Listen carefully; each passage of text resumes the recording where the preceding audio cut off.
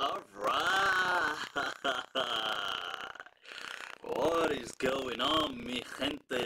Let me just check that this is all live and unrestricted, people. Just the way it ought to be. Un momentico. Let me just see. Oh, caray. What's going on? Oh. Oh, is that... Wait there. Did I just hear the sound? I see the sound is messing up. See, this is why it's important.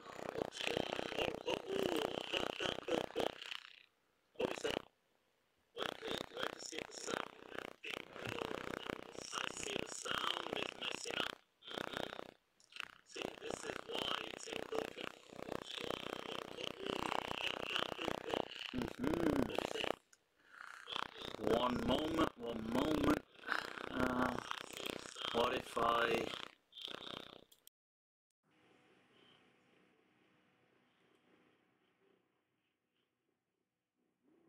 No, that's pretty bad.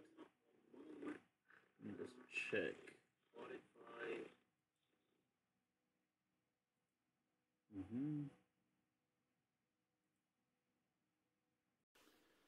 No, that's pretty bad. Let me just check. But if I put it back like this, will that...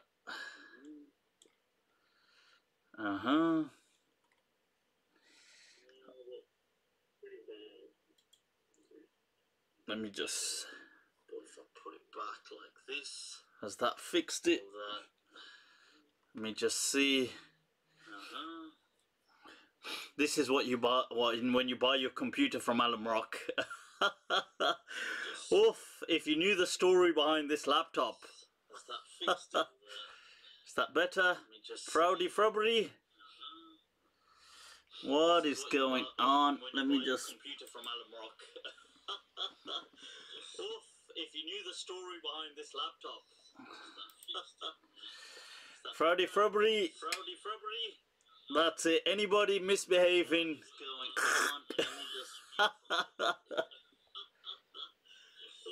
If you knew the story behind this laptop. Frowdy frubbery. That's it. Anybody misbehaving? So I take it there was a little echo there because I had that on. I'm just wondering if that echo has now gone and if it's all good. Okay. I wonder whether my admin are awake to tell me so. Yeah. Truth is, I need a more alert admin team. Right, so what is going on? Has the echo now ended? Is it all good now? Yes or no? People? Alright, awesome. That's what I wanted to hear. People, Facebook, YouTube, mi gente. Right, with that, inna alhamdulillah wa kafah, wa salatu wa salamu ala rasulih al-Mustafa, wa ala ibadihi alladhina irtada, wa man bihudahum ihtada, wa bi'athari ahli al-Madinah iqtafa, wa ba'd. فالسلام الله على القوم أهلا وسهلا بكم ومرحبا Honoring Layth, bienvenidos a todos, bakhair ragle, khush amadid, and swagatam people. Echo gone. You see? And like that, it has been decreed. Alright, can you talk about studying Dars-e-Nizami? First, धीरज रखियो सरकार, धीरज रखियो. जरा صبرا جميلا صبرا في مجال الموت صبرا فما نيل الخلود بمستطاع. Allah. Right, so those of you that have just tuned in, people, remember first to subscribe to all my different kind of channels there, As you can see, Facebook, Insta. And those of you that don't know, we've got some Allahu Akbar. People, this week, we hit it. Allah, 10,000 subscribers. A small step, but kya kare, banda na cheez. I mean, I know for some people that's nothing, but you know, hum faqiron haqiron ke liye. No, I'm grateful for all of your love, people. Mwah. In the words of the poet, मैं अकेला ही चला था जानिबे मंजिल मगर लोग साथ आते गए और कारवां बनता गया. Oof. He says, I set out on this journey of mine all alone.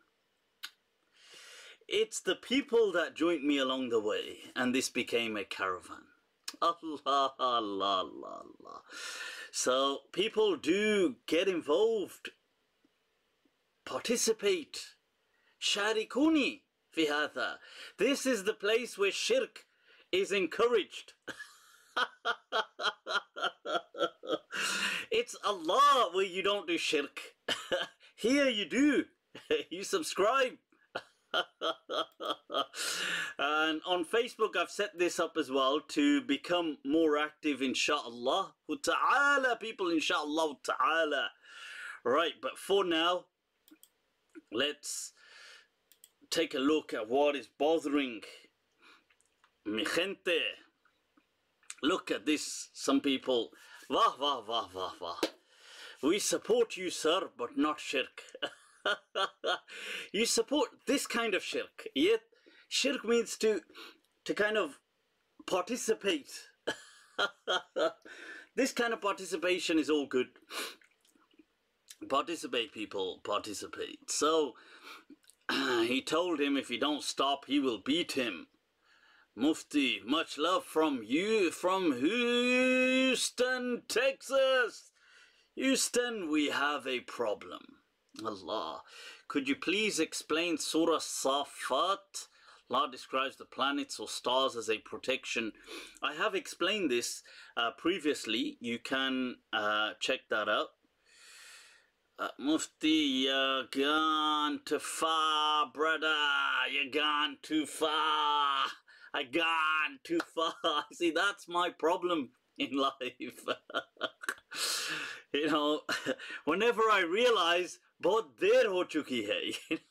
It's too late, you know. Now it's too late, you know. You cannot retreat, you know. No withdrawal. No pull out the situation, you know. It's too late now. Now it's just this one, just CSA, you know. Crime scene or child support, I do not know, you know. Awais says, Mufti, I love you. Right back at you, yeah. Geo meri jaan, Geo. But my classmates hate you. Shall I tell you this? I'm going to tell you, this, people, is my kind of the dynamics I face in life. It's what I call the Marmite effect from Marmite.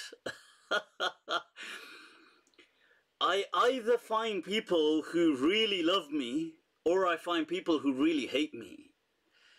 Yaar, this ummatan wasatan is a missing link.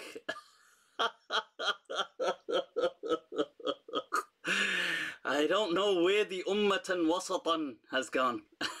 Maybe yatihuna arba'ina sana. They've got walked the path of the Israelites, lost in the wilderness for 40 years. I don't know, people, either they're on this extreme or on this extreme. Chalo, chalta hai yaar, chalta hai. See, for those who support me, who love me, much love right back at you. And those who hate me, they only motivate me, people. You see, it doesn't bother me, the kind of hate and things like this. I think, yaar, hona padta hai. You have to have a bit of this in life.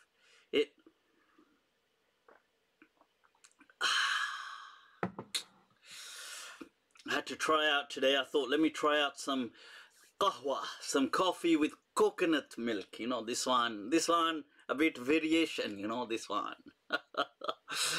Ah, Allahu Akbar, Allahu Akbar. Mufti, why do you give ex-Muslims time who then twist your words and manipulate them like Vidu and Harris?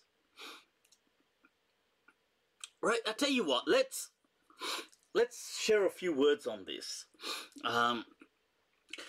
Look, I actually encourage this. Just one moment. Whilst I'm doing this, I'm going to try to set up that I can... Un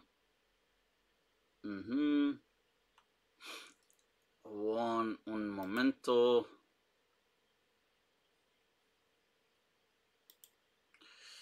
Right, I'm just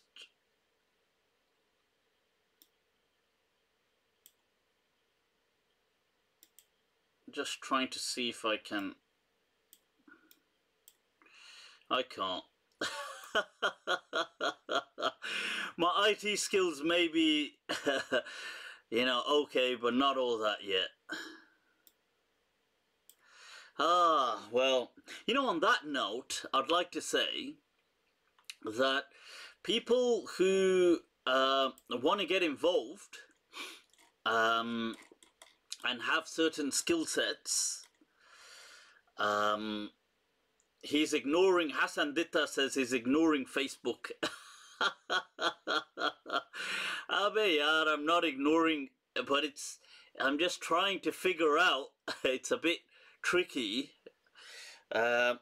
Nevertheless, those of you that have some skill sets and you're happy to kind of assist me, or want to be a part of my kind of project and my stuff, and reach out to me, inshallah. Let's see, why not? The more the merrier on this journey of ours. But right, it's just that the Facebook comments seem to be kind of freezing.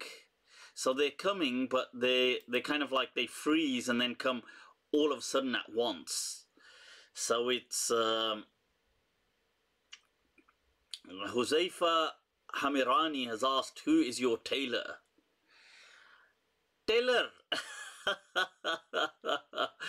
Come on, there's bigger things to worry about than who's my tailor. Right, now I want to speak about this. Somebody's asked about Haris Sultan or Vidu Vids, or why do I show these people respect, or... Look, I want to say something.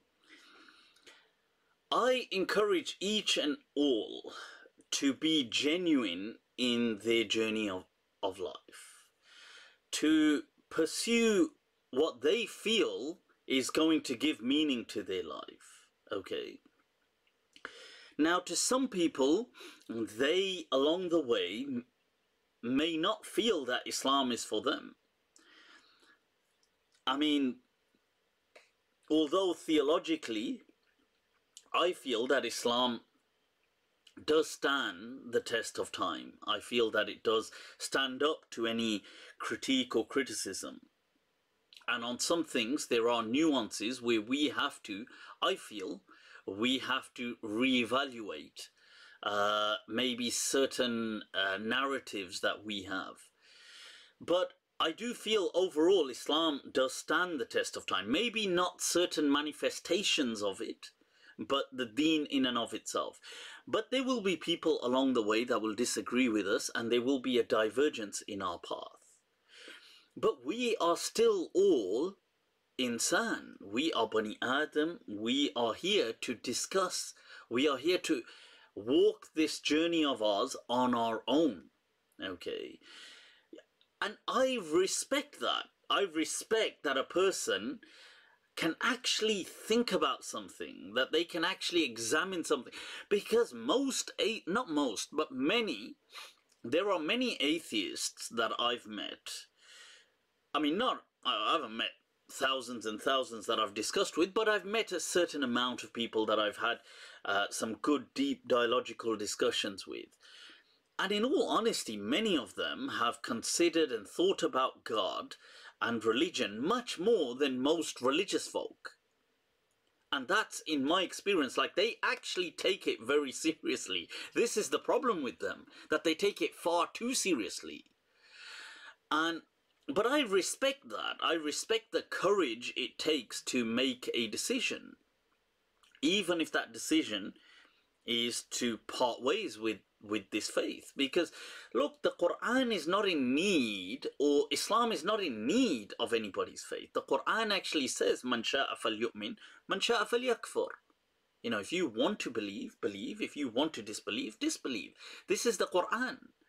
So we should still, in my understanding, have, and you don't need to, I don't think you need to, I'm not saying everybody must do this, but if you, let's say, do get on with somebody from a human perspective, I think you should. And you should have, you know, that kind of, you should have a friendly bridge to each and all, regardless of their differences. And as human beings, you can get on. Do you think everybody around the Prophet was Muslim? I mean, you're mistaken ridiculously if that's what you think. Because they weren't. They were not Muslim. Okay? In fact, even in the final hours, in the final days of the life of the Prophet sallallahu alaihi wasallam, when he needed staple food, he needed wheat, and he needed raw food products to sustain his family. Who did he take it from? Who did he leave as a in Lur, his shield? He kind of pawned his shield in place for this food. It wasn't the Muslims, it was a Jewish trader. I mean, we're mistaken where we think that the Muslims were so, you know, we have this understanding that Islam came and everybody was just Muslim. That is so far from the truth. Even in the Prophet's lifetime, I don't think the majority, forget the majority of Arabia, the majority of the people of Medina and things like this may not have been Muslim.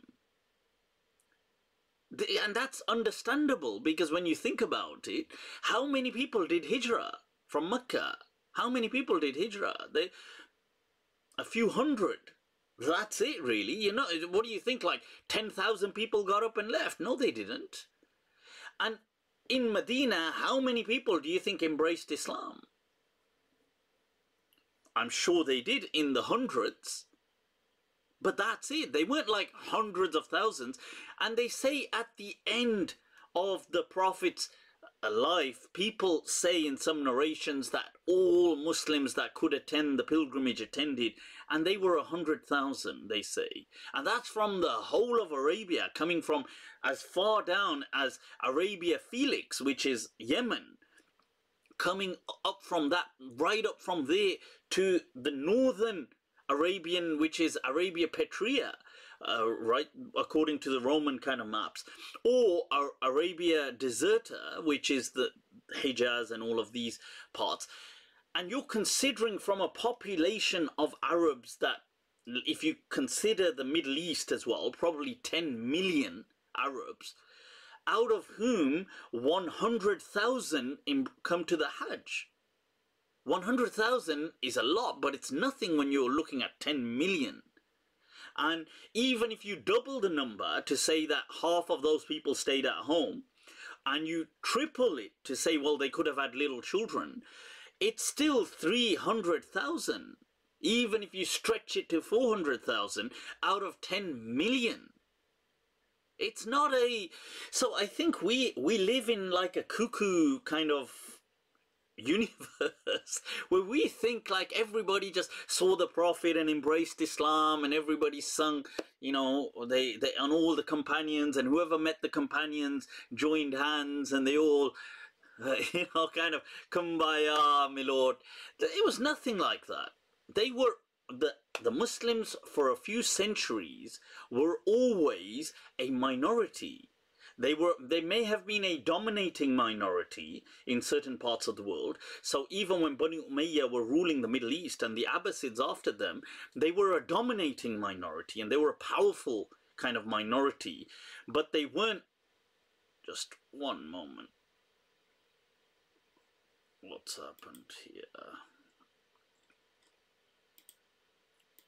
Give me a moment. One moment, people. I think this. Just give me un momento.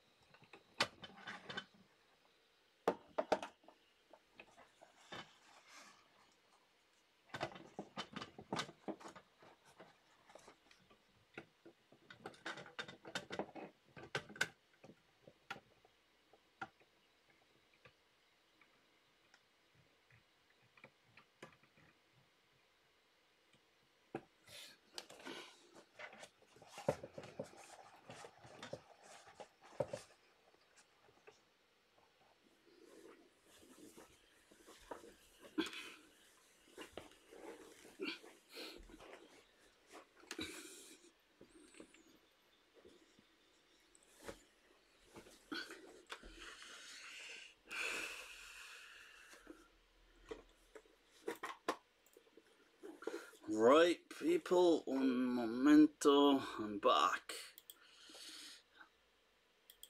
Sorry about that. I just, one thing, I had this little drink here and it's kind of spilt and I was a bit worried it was, it spilt over the actual laptop, but no it hadn't. It's fine. Cool. Alright, so back to where I was. Right, so yeah, so I mean, I wanted to add to that. So we sometimes live in this kind of cuckoo world that we think that everybody was always so everybody was just Muslim, and it wasn't like that at all. So coming back to Haris Sultan, I wanted to say actually, because somebody reminded me, look, first of all, we should be secure about our faith. I want to be very clear on that. If somebody challenges Islam, they don't intimidate my faith. Okay, I want to be absolute, and I do disagree with the way that certain people, with the way sometimes certain people do respond. Like there was the case of Junaid Hafiz, which I spoke about, where the apostate, if he was an apostate, he's sentenced to the blasphemy laws in Pakistan, and I've got a video on that, do check it out. But I wanted to highlight that regarding that, I know I did see several people sent me a post of Abdullah Gondal, who I have a friendly relationship with. And I did read the post, and it was a very kind of angry post following on from the Junaid Hafiz case, and it was kind of F this, F that, F God, F the Prophet, all this kind of stuff. And obviously I don't like that, just as any Muslim wouldn't like it, but right, and several people kind of sent this to me, and they said like, oh, what the hell, and people were kind of, and then he'd said on there that, look, what I'm going to do is I'm going to tear out pages of the Quran and I'm gonna smoke them up I'm gonna roll them up as a joint and smoke them, smoke the joint on live or something. Now, this kind of stuff. Now, obviously, I don't think he was going to do something like that, but it's saying this kind of stuff, right? Saying this kind of stuff is obviously, so toxic and so kind of radioactive, because it really harms the cause of apostates or of ex-Muslims or of atheists or people like this, because I can understand the frustration. I can understand, because I've got a video myself condemning the Pakistani blasphemy laws and saying that Junaid Hafiz, it is ridiculous and unacceptable by Islam what they are doing to him. And this, you know, it is an affront to Allah and His Messenger that in His name they are conducting these kind of tyrannies. But this kind of stuff in turn obviously aggravates Muslims. And it really, so I do condemn that kind of speech, that kind of rhetoric, that kind of provocative style of saying, look, I'm going to burn the Quran, I'm going to do this, I'm going to do that. Personally, look, if a person wants to burn the Quran, I've got a video on this with the Norway Quran burnings, and I've said that as Muslims, you know, if somebody wants to burn the Quran, if anything, I kind of like pity their naivety and stupidity. Because, I mean, do you really think you're causing harm to the Quran? The Quran isn't being harmed by your, you know, faith is, you know, it's mastaqarra fil qalb, you know. And the thing is that it's not, this isn't like that. By you burning a mushaf, you know, there's a mushaf here. If somebody burnt this mushaf, I mean, I think it's completely unhumane to do something like that. But if somebody burnt it, if anything, I laugh at their stupidity. Because do you think that that's going to, by burning paper, you will eradicate faith from the hearts of the believers? That's not how faith works. Or it's not how it ought to work. And should I kind of come and beat you up for burning paper? No, no, I shouldn't. I should not. If anything, I should just, I should find it amusing how dumb you are. That you actually think that that is harming the faith of Islam. It isn't. So, yeah, but I mean, so I do condemn, look, I agree, I condemn things that are wrong, but having free ideas, free thoughts, to be fair, I don't know, I don't monitor that closely people like these ex-Muslims, Haris Sultan, or the people video vids, but I do watch a few of their things. I am in touch with them on and off. The things I have seen from Haris Sultan, I haven't actually seen him being that, I haven't seen him being that kind of disrespectful, as in saying F God, F the Prophet, I haven't seen that kind of stuff. Whether he does it or not, he is not answerable to me, but I haven't seen that. From what I've seen is he critiques Islam, and he's free to do so. It's his choice. And I want to say that this reminds me, I saw a video that was circulated, and there were about 2 or 3 videos, yeah.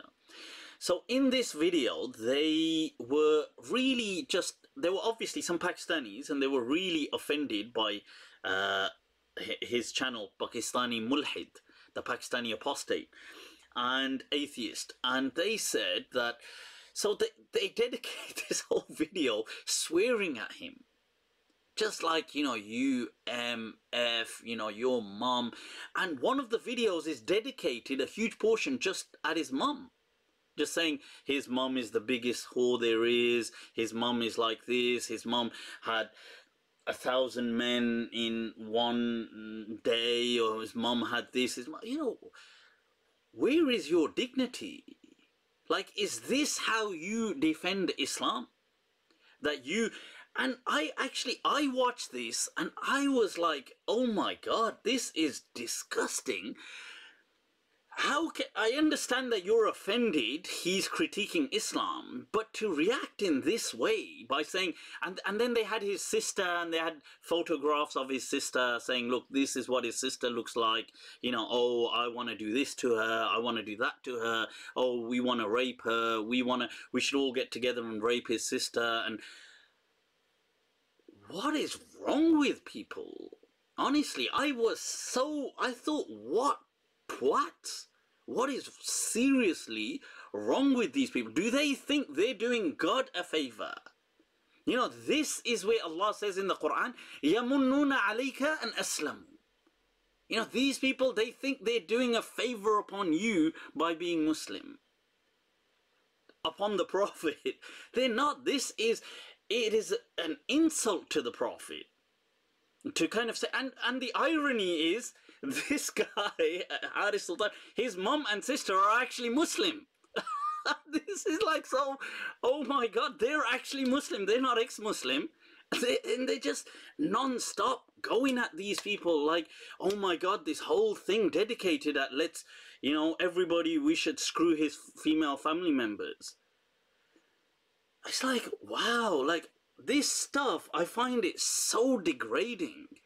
I find it, honestly, I find it hurtful to see this, that, okay, disagree with the guy, even if he is sarcastic towards Islam, be sarcastic towards him. You know, fine, be sarcastic towards him. I don't care. Or I think that I'm sarcastic towards many people. But I think there's standards, you know, there's ethics, you know, there's Islam, yeah. This is not, honestly, ya salam, ya salam. See, wow, that's all I have to say, honestly, wow. This is really deeply, so, yeah, so I mean, I just want to put that out there, that don't support things like that. Support critiques, meet ideas with ideas. If somebody comes, challenges your ideas, meet them with strength, meet them with concepts, meet them with eloquence, meet them, but don't kind of, you know, F this and F is this and let's all get, and you know something, I want to mention something, you know, a while back, I was chatting with one of my atheist friends from the gym. From the gym, he works there. We have a lot, some you know, sometimes we have these vampire kind of dialogues. So it's interesting how he pointed out to me. He's a white guy. He said to me that, have you noticed that whenever there's a video of like, let's say somebody who's either criticizing Islam, or he could be an Islamophobe. Like, let's say Britain First, or they're clearly racist, or they're clearly Islamophobic. Let's say they are. You know, no benefit of the doubt. Let's just go in that you've got some people who do hate Islam, and they're always scaring people. He said, have you noticed in the comments on the videos, so many Muslims are always just saying, oh, let's rape her, let's rape her. Like, you know, this woman needs to be raped by so many men. He said, like, have you noticed, like, that Muslims seem to be the only people that seem to make, like, in abundance, so many comments like that?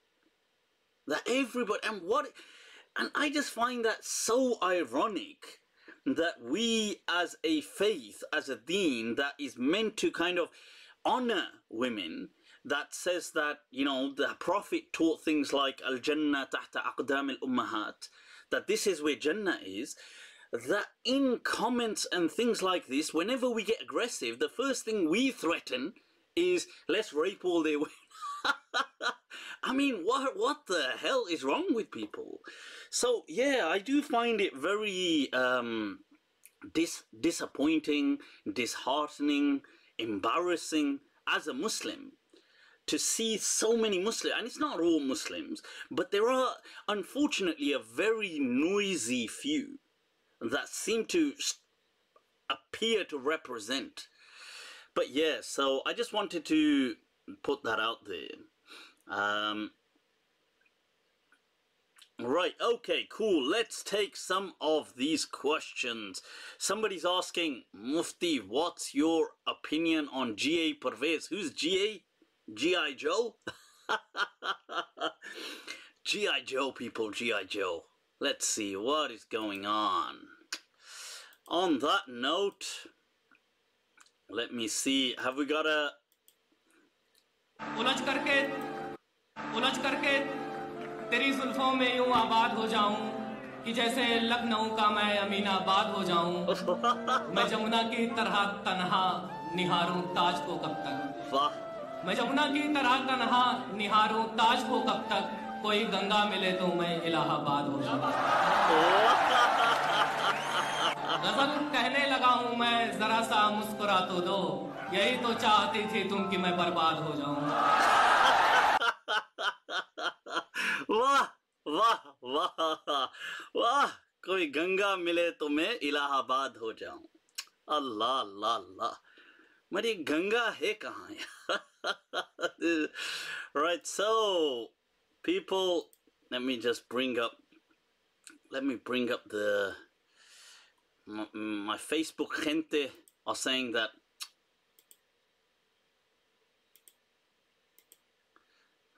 yeah, people's, where is the Facebook comments?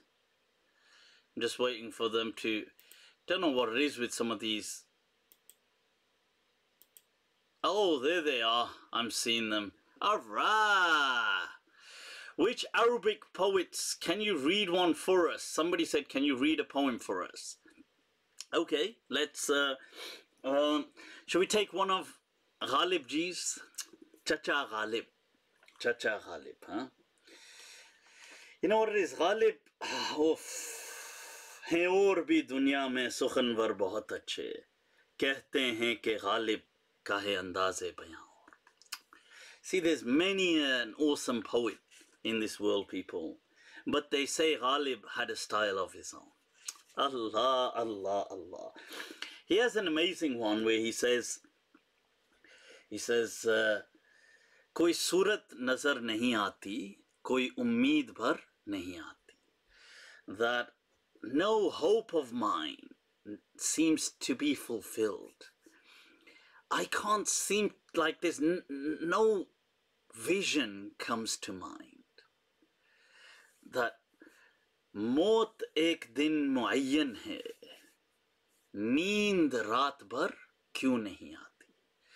That even though death has a set date, why is it that I can't fall asleep at night? And this is actually quite fascinating, because the thought of death, it robs people of their peace of mind. There was an amazing comic sketch I read a little while back where the kid's sitting there with his pet dog and they're having a conversation. I've forgotten, it'll come to me the name of it's a famous comic, and he says, you know, he says someday we all have to die. And I think it's the dog that responds by saying, yeah, but every other day we don't. Allah, Allah, Allah. You have to love the positivity, people. That's what I'm talking about. So he says, मौत का एक दिन मुअय्यन है, नींद रात भर क्यों नहीं आती. पहले तो आती थी हाले दिल पे हंसी, अब किसी बात पर नहीं आती. He says, first I would laugh at this state of being in love, but now I don't seem to find anything funny. हम वहाँ हैं जहाँ से हमें कुछ अपनी खबर नहीं आती. That we are there, we're in such a state of mind where we don't even know what is happening to us. We don't understand ourselves. He says, right, काबा किस मुंह से जाओगे गालिब, शर्म तुमको मगर नहीं आती. That with what face, with what dignity will you be able to face the Kaaba, Ghalib? That how dare you want to go to the Kaaba? शर्म तुमको मगर नहीं आती. You have no shame. Oh, Ghalib, Ghalib, Ghalib. Honestly, I totally love, I love Ghalib, man. I mean, as well as the other poets, Mir, whether it's going to be Dagh, Zawq, especially the classics, Momin Khan, Momin. These people, I encourage people to really study. If you can understand Urdu, I encourage you to study poetry. It will open up it will take you to another realm. In their concepts, you will find God. Allah. That's what I experience anyway. So, and it's amazing, and it'll expand your vocabulary, expand your experiences. There's an awesome couplet of Ghalib's where he says, you see, just to tell you that sitam is obviously like a kind of tyranny, like some kind of vicious act, aggression. And in Farsi, they would make the plural by adding ha at the end, or sitam ha. But if you're going to put it with another word, they say sitam hai. And in this couplet, he says sitam haye judai, that the suffering, the affliction of separation. Sitam haye judai. And ours is to be kind of exposed to that. So he says, Ghalib, he says, Na de nale ko itna tool Ghalib, mukhtasar likhte. Allah. He says, you know, that's enough, Ghalib. Don't, you know, this, like you're kind of airing your grievance. You're kind of saying out loud what you've suffered. You're complaining. You're whining. Don't. Allah, nah. He says, na de nala is like your kind of complaint. Nale ko itna tool. Tool is to stretch. It's an Arabic word. Na de nale ko itna tool Ghalib, mukhtasar likhte. Just write it briefly. That ke hasrat sanj hu. That I'm somebody who was kind of absorbed or subsumed by desire and consumed by. He was ke hasrat sanj hu, arze sitam haye judai ka. That I was somebody just wretched with desire that was exposed to the affliction of separation. Just write it briefly like that. Let the people figure what they have to figure. Right, so, right now, let's move on. Mi gente, what is going on? What is going on? Who can deliver me? Yusuf Hamza says, who can deliver me butter chicken? Right, so there you go. All right, and he's got deleted. All right. Somebody's asking some questions here. What is your opinion about nasikh mansukh in the Quran? Is any of the verses abrogated or not? Please answer. Okay, this is an interesting question. I do accept the concept of abrogation, but I feel that there's a number of things I disagree and with people on it as well. So I do feel that rulings do change over time. As they change, they may outrule prior rulings. I agree with that as a concept, the concept of abrogation, just as each civilization is different to a civilization before it.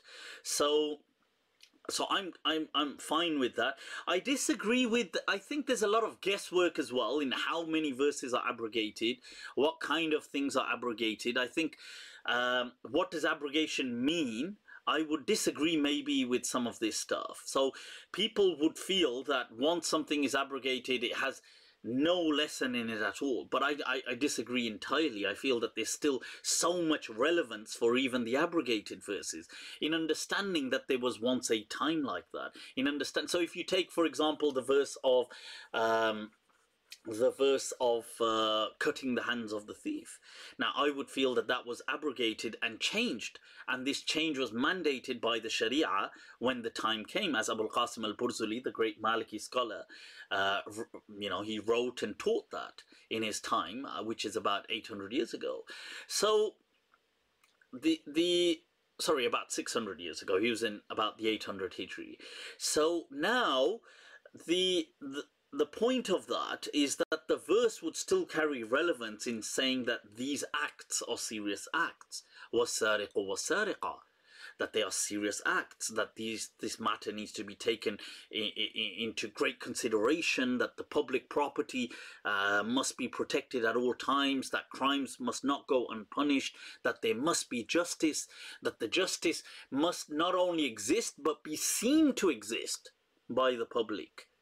Okay, that nakalam min Allah, that sometimes that these can be as a deterrent, that Allah mentions these things. Now so there's many that there was historicity to this verse, that the Quran was dealing with people's actual problems, and just the delivery, the method of the punishment is what has varied over time. So I do agree with abrogation. I just feel that maybe my way of looking at it might be slightly different. I also feel that these verses, several other verses went on with the day and age to become abrogated, which people may not agree with me, like things like capital punishment or cutting the hands of the thief and things like that. So, okay, I hope that's of some help. Cool. What is going on, people? What is going on? On that note, let's take I'll be taking a look at I'll be covering a bit of fiqh info, which is the School of Medina. I'll give a little insight into the Risala of Ibn Abi Zayd al-Qayrawani. There are actually a lot of people who have had an interest in the School of Medina. They want to learn about it, so I'll give a little bit of a background about that and go into his book a little later on. I also want to discuss later on about our beloved Sheikh Asrar Ji Sahib. damat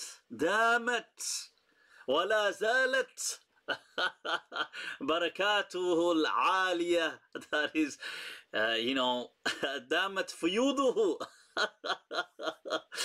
The Sheikh Asrar, the blessed, has discovered where the Ya'juj and Ma'juj are, people. Behold, I saw a pale horse, but in this case it wasn't a pale horse, it's a pale donkey on this mountain, and behold, behind it is the address, the GPS location. Want to go far? This is for the Ya'juj and Ma'juj, and our beloved Sheikh Asrar has found that. So I'd like to share some kind words.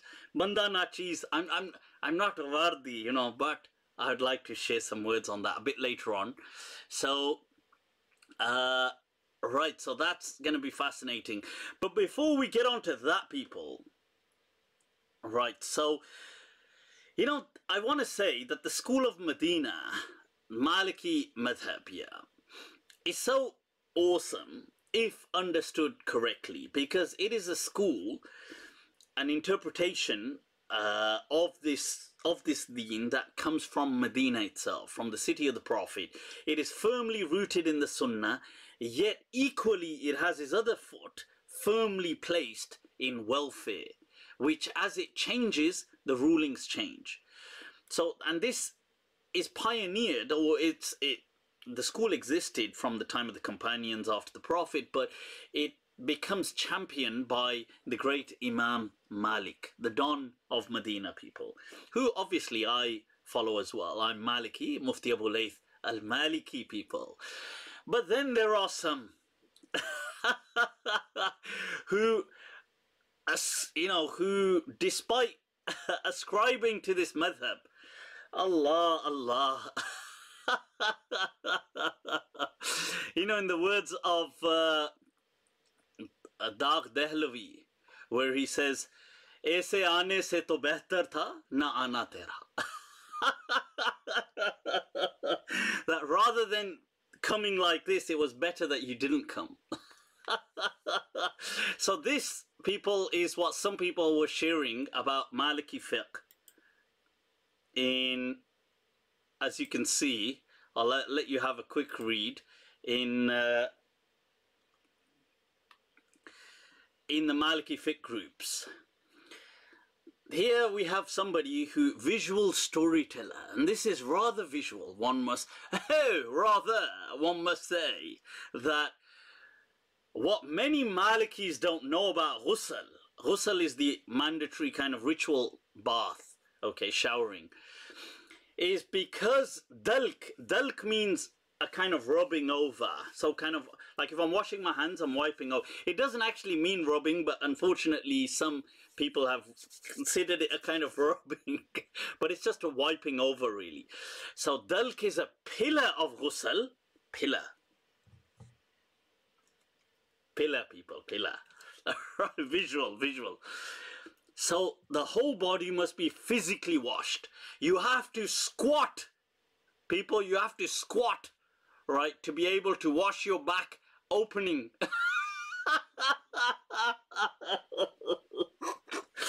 Yeah, I've heard of a cognitive opening.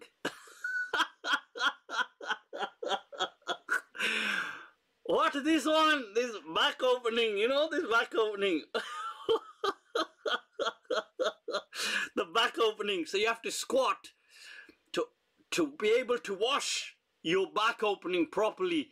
If you do this standing, it makes the ghusl invalid. So here, people, our new Maliki recruit is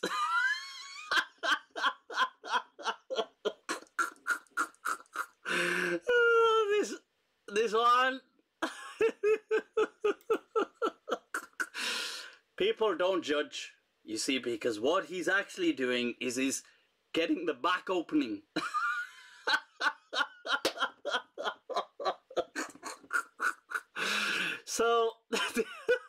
So this, you know, like there's those Moroccan scholars, they were called Ghomari, but this guy is Ghomri. He's not Ghomari, he's Ghomri. So as you can see, this is a fine example of where you take something so awesome, like Ghomri he has done, and you, instead of showing it the awesome way it is, you turn it into something so ridiculous. So everybody can just mock. God, this is why we're suffering, people. This is why we're suffering. Because we're not getting to the back opening, you know, the back. Yeah, are you talking from the front opening or the back opening? What is this one? This one not nice, you know. This one. If you open the back opening too much, you know, the pillar. What language is this? A pillar and then the back opening. Somebody help this Ghomri. Give him, you know what, we'll pay for his therapy.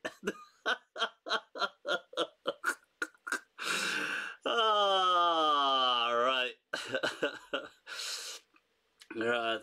It's hilarious, people, it's hilarious. But this kind of stuff, it has to be. You know, people think, they say, Mufti, what? It's not me, it's the people. They do this kind of stuff. Let's take some questions. Mufti, why do you advocate scientism? Scientism? I don't advocate scientism. I advocate the voice of reason. I believe in God. God isn't proven by science, or neither disproven by science. So, I mean, I clearly am not advocating scientism. Yes, I advocate science, and I think you'd have to be dumb, stupid, and hopefully handicapped, because if you're handicapped, you've got an excuse. If you're not handicapped, then oh, toba. So you see, science is obviously the way forward. It's always, you know, it's been the way forward. Let's just face it.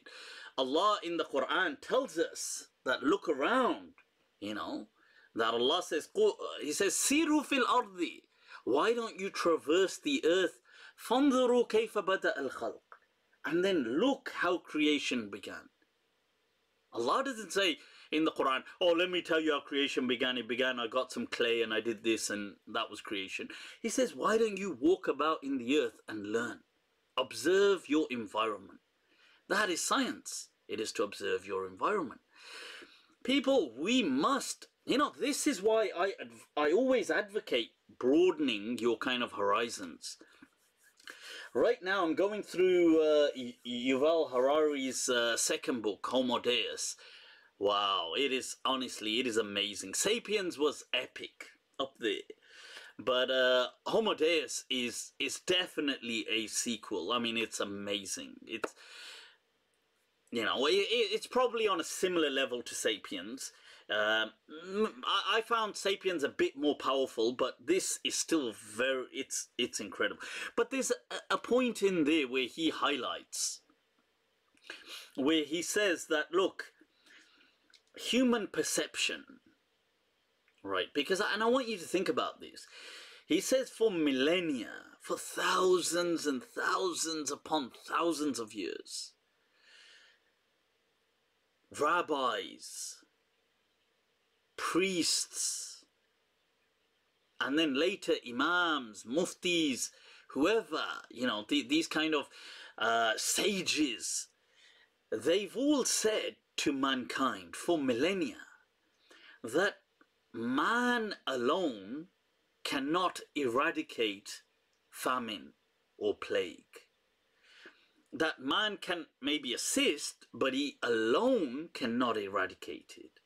It will only and can only be done by God. But he makes an amazing point. He says that for thousands of years, this is what rabbis and priests and these kind of leaders told their religious leaders, shamans and all these people told their followers. And then along come bankers, investors, scientists, and within 100 to 200 years, they eliminate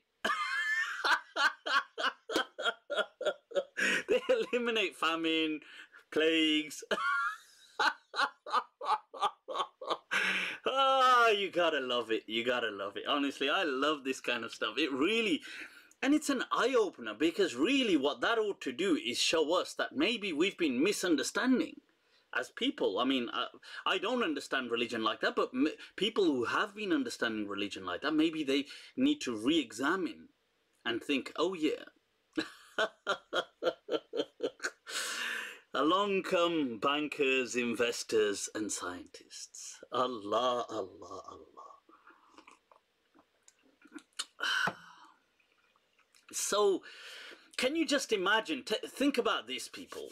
Imagine the world news was to be done from a pure theological perspective. Just imagine this. I mean, this would be absurd. None of us would accept this. Like, let's say this was the news. It was saying, oh, and a storm hit such and such. It wouldn't say, oh, a storm is coming this way, or it did this. Imagine it was to say, and God got angry and punished such and such people, and God was in the last quarter, God is unhappy with India, thereby reducing their GDP, and God is happy with China and has increased their GDP, and God has smiled on Northern Europe and increased the temperature thereby. Meanwhile, God seems to be upset with, let's say, parts of, I don't know, parts of Asia, and has caused certain storms and things. Can you imagine if this was the news? And today God has been pleased, and we can and thereby increased the stock market exchange that have taken place, whereas yesterday God was displeased and thereby caused the stock markets to crash. See, this would be crazy, because nobody would accept that. Would be like, what the hell are you saying? Because we know in this world there's cause and effect. It's not God doing it. There's people. God has allowed human beings to just exercise their intelligence. So, right. So, I mean, yeah, so I just wanted to say that's... I'm just trying to... Science and God go hand in hand. Or science is simply the forces of nature which have been laid out by God. They're not about going hand in hand. They are just, it is just laws of nature that God has decreed. Right, what is your opinion on Javed Ghamidi Saab and engineer Muhammad Ali Mirza? Javed Ghamidi Saab, I have heard quite a bit of. I love Javed Ghamidi Saab. I think he's an amazing asset to this day and age, to the Urdu-speaking world, and he is proof and testimony that in this day and age, Pakistan or the Indian subcontinent can produce great scholarship. Engineer Muhammad Ali Mirza, I've not heard too many of his things, to be honest. I think he's definitely much better than, you know, and he's definitely a scholar, much more kind of open-minded than many other scholars, much more kind of, I don't think he's totally neutral, but closer to the neutral thing than other sectarian scholars of the subcontinent. But I haven't really watched too many of his things. Yeah. You're doing some next level question, Mufti. What are your thoughts on celebrating the Mawlid? I've already answered this on so many occasions that, look, I don't personally celebrate the Prophet's birthday or things like this, but I don't condemn people who do it. It doesn't bother me in that sense. Like, I think that it, you know, as a religious thing, I mean, when I say celebrate, I mean as an act of Islam. Is this part of the deen of Islam? I don't think it's part of the deen of Islam, but if a person wants to do it, that's fine. It doesn't, you know, I don't think they're doing anything wrong. So it's as simple as that. What I do find problematic is all the kind of hoo-ha and everything, and, you know, blocking roads and doing processions and stuff like this. I don't like that kind of stuff, yeah. All right. What is going on? Somebody's saying, is Abu Huraira an unreliable narrator? Did Umar beat him? Did Abu Hanifa refuse to narrate from him? That's an interesting thing. I think that Abu Huraira, radiallahu an, I think if we have to be honest about our tradition, I think there needs, personally, I would take a center approach. I disagree with the kind of Shia approach of just throwing Abu Huraira just entirely out the window with all his narrations. I feel that I just feel that that's a bit of, that it's a kind of bitter and spiteful, or it may have some kind of spite in that angle.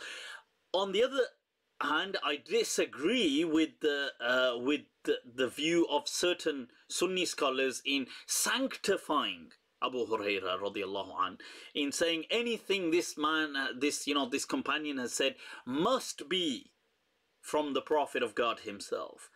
I think that's like, whoa, calm down. Like, I mean, why must it be? I mean, Abu Huraira was a companion of the Prophet, but he came much later on in Islam. He's from the tribe of Dos. He comes when they come. He stays. You know, he's a poor person. The Prophet caters for him, and he does spend time with the Prophet. But I think it's unquestionable that several narrations from him have a huge question mark on them. Did he have false memories? Did he mix them up? Did people who narrate them from him mix them up? Did he, because he narrates just way too much. That, I mean, it's, you know, if this was any other tradition, we would be critical. Let's face it. You know, imagine this was Christianity. You know, we would be like imagine Paul just happens to be the one narrating so much from Jesus. And it's like, well, but you never even met Jesus. You know, we would be critical. So And then we have proof that several narrations from Abu Hurairah are not sound.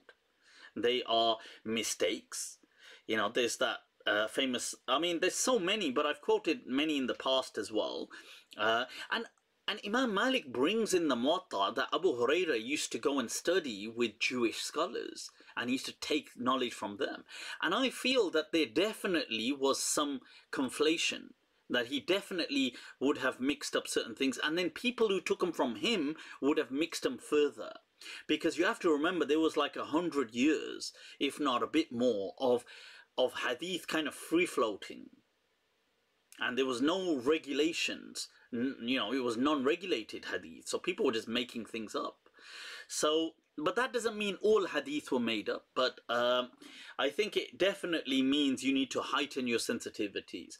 That said, I don't agree with kind of, there's a difference in being, in critiquing, evaluating, and just, you know, criticizing for the sake of it. I disagree with that approach of criticizing the companions, even if, and I don't kind of sanctify them in the sense as they're above human, but I've got a video explaining that, and that goes into much more detail on should we criticize the companions.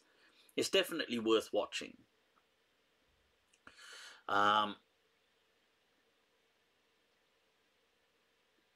Yeah, and you know, just another subaltern said, to be honest, my teacher Shia doesn't mind quoting or going through Sunni sources. I think that people need to chill out about some stuff and just educate themselves. I totally agree. I think we need to chill out a bit with this whole, you know, this Sunni Shia kind of hatred thing. I seriously think we need to chill out.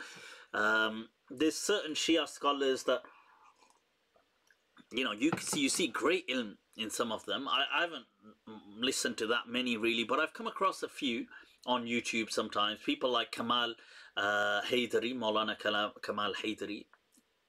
I've been like, wow, this guy is... And he's quoting Sunni sources so many times just to show that, look what Sunnis are saying. And he actually challenges a lot of the Shia tradition as well. And so I think we need to step out of this box of trying to say you're not allowed to think and without these blinkers on. You can think however you want. You understand?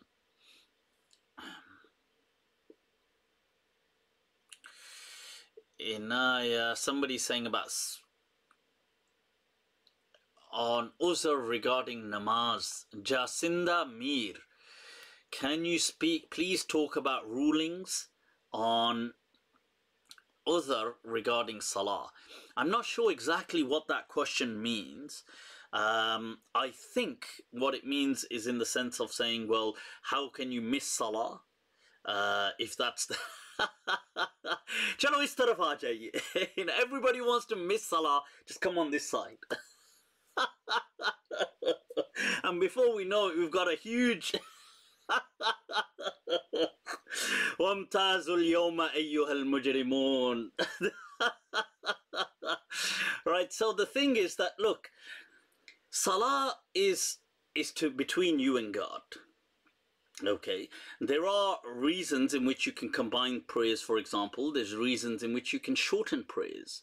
Primarily, what is mentioned is things like travel. But illness, I would argue that illness is definitely a greater reason than just travel. I would argue anyway, but I mean, people may disagree. They may say, "Abe, tu kaun hai?" Who the hell are you? But still, I is I. So I would argue that things like that, definitely, there's been scholars of the past, you know, people like Ibn Sirin from the Salaf, Ashhab from the Malikiya. There's been other people who have said that one could combine prayer, even if there was no, I mean, there was a reason, but it wasn't like a need. It was just an inconvenience. And they just combined it. But they said that a person should be wary not to make that into a habit. You know, مَا لَمْ يَتَّخِذْهُ عَادَةً, as they mention in many of the books. But yeah, so I would say that's fine. If people were, you know, if there's going to be inconvenience today, they're going somewhere, they're doing so, they just pray, you know, they can combine the prayers. So yeah, so these are some kind of udhr, and I would say other udhr that you feel inconvenience. You like think about it. In the time of the Prophet, people rain. They would say, you know what, it's raining. We're gonna combine the prayers. And today, I mean, in the UK, you know, it rains a lot. So to us, it might not be an inconvenience because we've got systems set up for the rain. But what I'm trying to say is that they just adapted to their circumstances. So that's what we must do, just adapt to our circumstances. I hope that answers some of the questions. Moon sighting calculations. Forget about that. Was Ali bitter about the caliphate, or is that a Shia fabrication? Was he bitter about the caliphate? Shia? I don't think... Oh, you mean bitter towards Abu Bakr and Umar? You see, I think we have to understand that, look, these were human beings at the end of the day, all of them, and they carried human emotions. You know, they were upset with each other at times. Just as, look, think about it like this. You could have a really great friend whose company, you know, you could long for, and, you know, you have great kind of energy together and things like this, but you know, sometimes they could be, you know, you could be a bit restless, and you could get annoyed maybe one day with that friend, but then you know, a few hours later you're fine.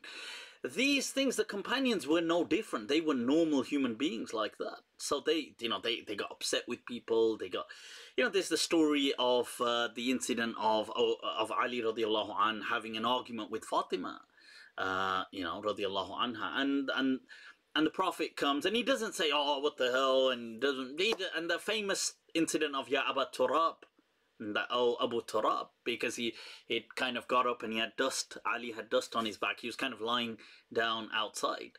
He was he had a quarrel, like a little fight with his wife Fatima, the daughter of the Prophet. So you see, these things are human things. There's nothing. It happens, you know, it's life. It's not something to be so... And I personally do feel that Ali radiallahu anh was upset. I do feel he was upset with the way the caliphate was. I don't think he was... This is my personal understanding. Now, Sunnis and Shia may disagree with me. They may not. I don't think Ali necessarily felt he should have gone first. I don't think that was his quarrel. I think he was upset that they sidelined him, even though he was from the prominent people. And it does seem that they sidelined, but I don't know whether they sidelined him. I don't think they sidelined him as in it was a collective conscious effort, as in, hey, let's quickly do this, Ali isn't here. It was just, oh, we need to sort this out, let's do this, and Abu Bakr, Umar, and other people started sorting this out. And it is a criticism. I think it is a criticism that people can say that, look, it's a very stoic approach they took. There's a lot of stoicism that, you know, the Prophet has passed away, and, you know, rather than concerning yourself with the Prophet and his burial, and you're more concerned about the political state of affairs. I mean, in their response, they could say, well, maybe they had a very stoic kind of, you know, way of life. That to them, death was a very natural process in which they didn't really, like today, death is a huge tragedy. And the more kind of removed we become from nature, we are more traumatized with the concept of death. I think we as a whole, I put myself in that. You know, but in fact, in the words of Mir, where he says,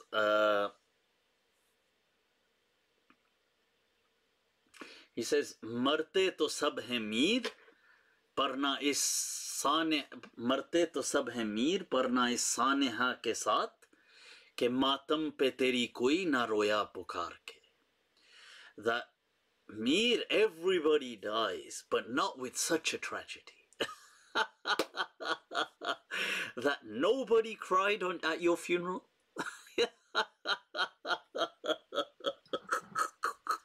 Wow, what a tragedy. Huh? So the thing is that I do see that. I can see why Fatima radiallahu anha would be upset about that, because it's her father and she's thinking, wait a minute, my father, no sooner does he pass away that you're all more preoccupied about the state. And I can see their defense. I'm not saying, you see, I'm trying not to take any sides. I'm just trying to say I can see this, I can see that. I can see that their response may be just one of a stoic lifestyle. They're just very stoic. You know, it's like you read about the companions, that there's this story that one of the companions, this lady, her child died. The child was ill for like a few weeks, and one day the child dies.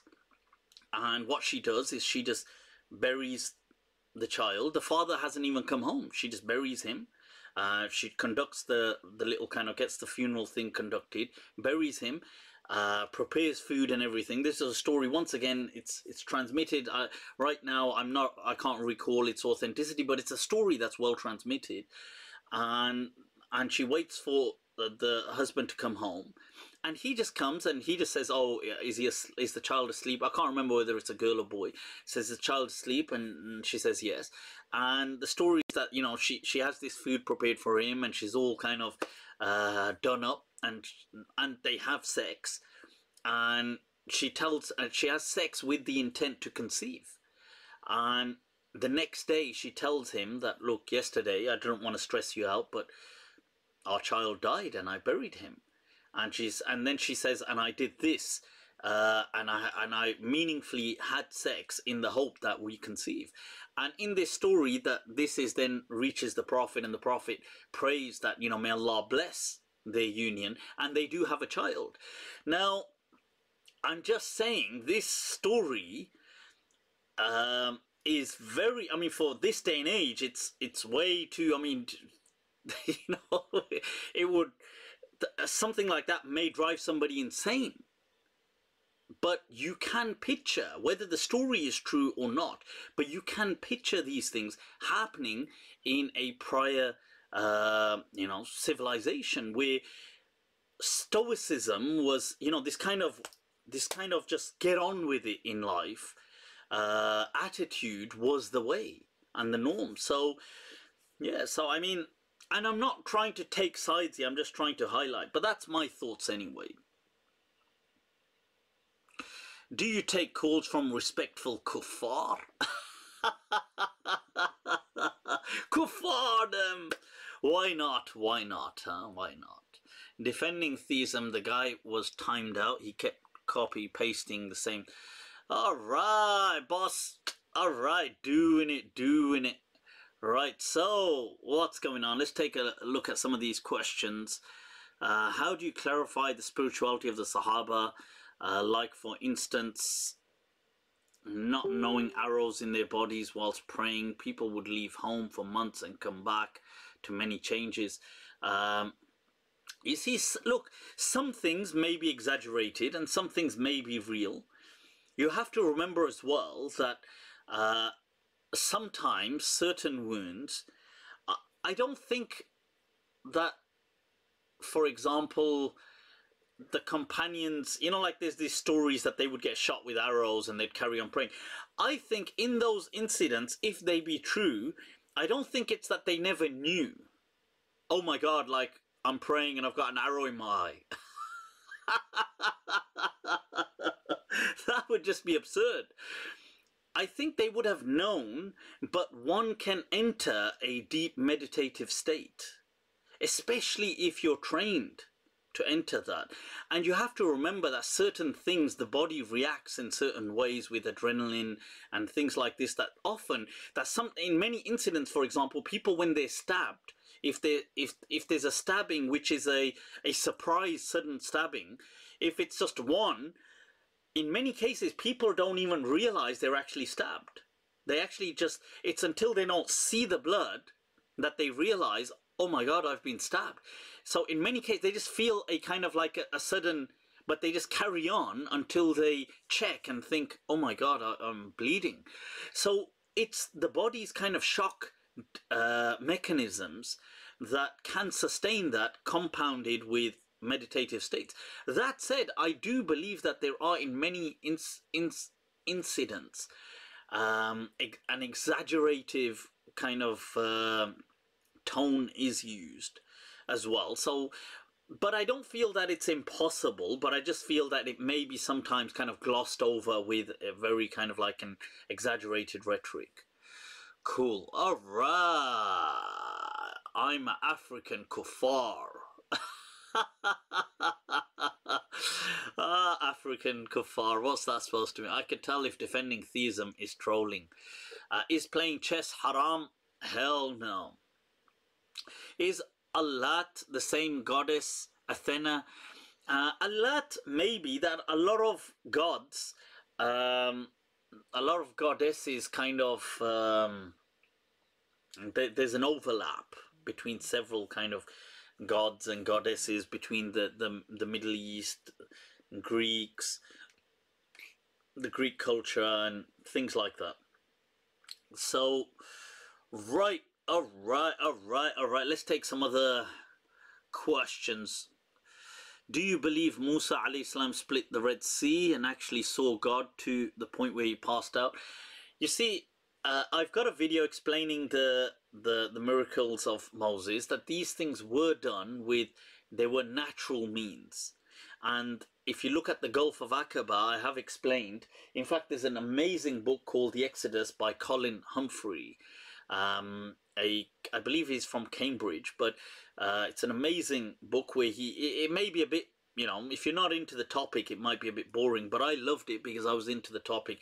He really explains all the miracles with a lot of research from like an anthropological perspective, a scientific perspective, a geological perspective, and it's amazing. So he does explain how the Gulf of Aqaba at the Red Sea, there is a wind that comes up there and it can actually render the sea to split. But it's amazing. So I do feel there were natural means deployed. Right. Do I feel Dhul Qarnayn was Alexander the Great? No, I don't. No, I don't think he was Alexander the Great. No. Right. So, let's take, are the footprints of the Prophet Abraham real? Right. No, I don't think we have any footprints that are authentic from the Prophet Abraham. I think people may think we do. I don't think we do, unless they're geologically analyzed, which I doubt it. Right. If Jahannam is the worst of people, what about good disbelievers? You know, people, what are your thoughts on this? I want to share with you that I want to speak about artistic fluidity regarding the description of the afterlife, that a morphosis of eschatology. What do I mean by that? Look, what I mean by that is, it appears that, you see, what we do understand is that the world does not end with death, as in life in and of it, with a capital L, does not end in and of itself with life. This is what we believe, that there is continuity. How is that continuity manifested? What does it look like?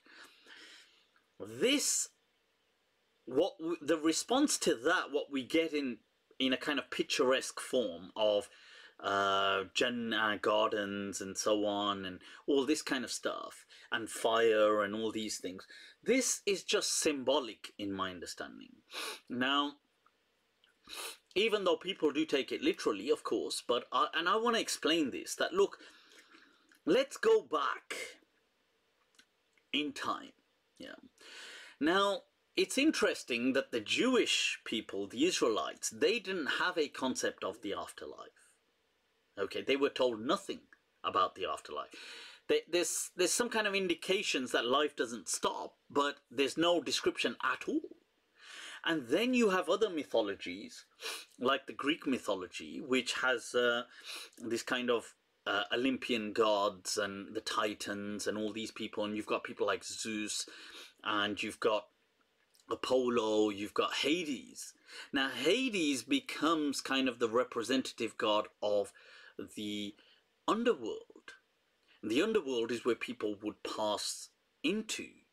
You know, they would go there, there would be, Charon that would kind of take them across on the boat, through the river Styx, and you would enter into Hades, and once in Hades you couldn't really escape, and you had to pay the boatman for, the coin, and hence they would put a coin on the eyes or under the tongue. But this concept, now you've got this mythology, but you've got this understanding of Hades. Now Hades also, although he was the person, the underworld itself starts to become known by the name of the person and becomes Hades.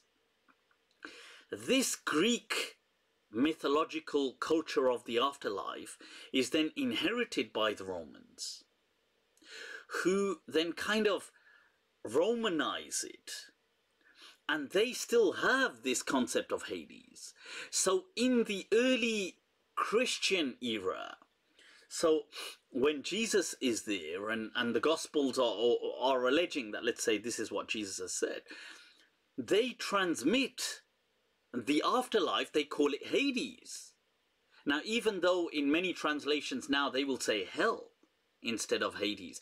But if you check, I mean, there's several translations of the Bible, English translations. I was checking up, one of them at least brought it 8 times, another one 10 times, another version of the Bible brought it a few more, and some less, and others substituted it now with the word hell, or in recent times with the word hell. But if you check that the early kind of transmissions, this is how they would transmit it. So, for example, many famous verses of where Jesus is apparently, where he's addressing Peter, that Peter, you are my rock. And Peter is, whether it's Pedro or Patria or whatever, however you want it comes from, in fact, the Urdu word pattar, it's all linked because they're Indo-European languages, that you are my rock. And upon this rock I will build my church, and Hades will not be able to overcome you. That the dark underworld. And when Jesus is saying to Capernaum that, do you think you will go to heaven? You see, now if the underworld is below, where would the positive opposite be? It would be above.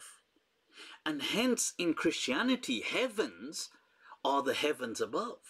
Now we say heaven in English, but you see, in Arabic we don't say samawat, the heavens. We say Jannah, which is not the heavens.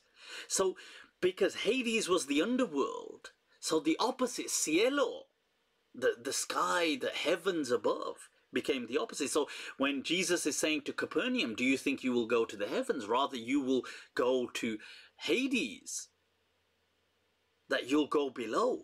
Now, it's interesting that Jesus then uses this term Gehenna, or Gehenna, which is the valley of the Hinnom people. And there was this alleged fire that used to burn there, and they used to burn all kinds of waste there. And Jesus says that, these people, they're wretched, they will go to Gehenna, the fire. Then this narrative of up and below and Hades, and this fire part is then picked on. It is the baton is kind of passed on to the Arabs, the Muslims. And it's interesting, they live in a desert with the scorching heat. So fire, this narrative of Jahannam, which, by the way, prior to Jesus, Jahannam was never a thing. So Jesus introduces the narrative of the fire. It is then picked up and further expanded on because of the kind of context of the desert. And then what is the opposite? Because with Hades, down below it was above.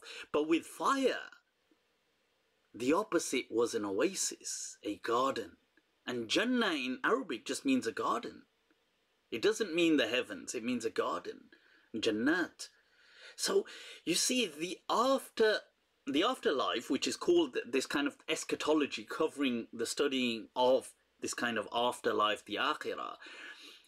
Eschatology is a kind of illustration in fluidity. It's in motion.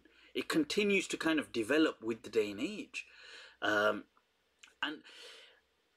if anything, it was meant to be symbolic, in my understanding. I mean, I know many people do take it literally, but if it was meant to be literal, I feel that there would have been consistency right throughout the traditions, especially the Jewish people and then the Christians, although the Christians did accept this later on because of Jesus saying it, but the Jewish Bible and things like this and other traditions. So that's some food for thought. I don't know, you don't need to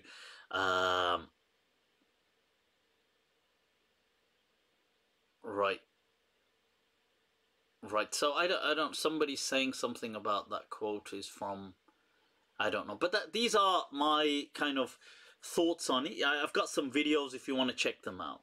Cool. But right, so, and on that, if just before I finish, if you do check and it doesn't say Hades in a lot of these things, that's because of that translation. So a lot of the people then substituted it with the term hell. So you have to kind of keep that into consideration, and you check variant kind of translations of the Bible. Cool, people. With that, let's move on. What is going on? What is going on, people? Right, on that note, shall we discuss? Shall we get controversial? Not like I've never been controversial before.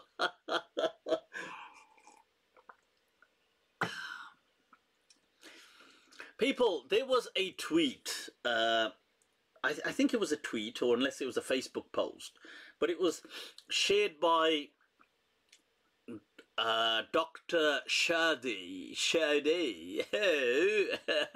Al-Masri, rather.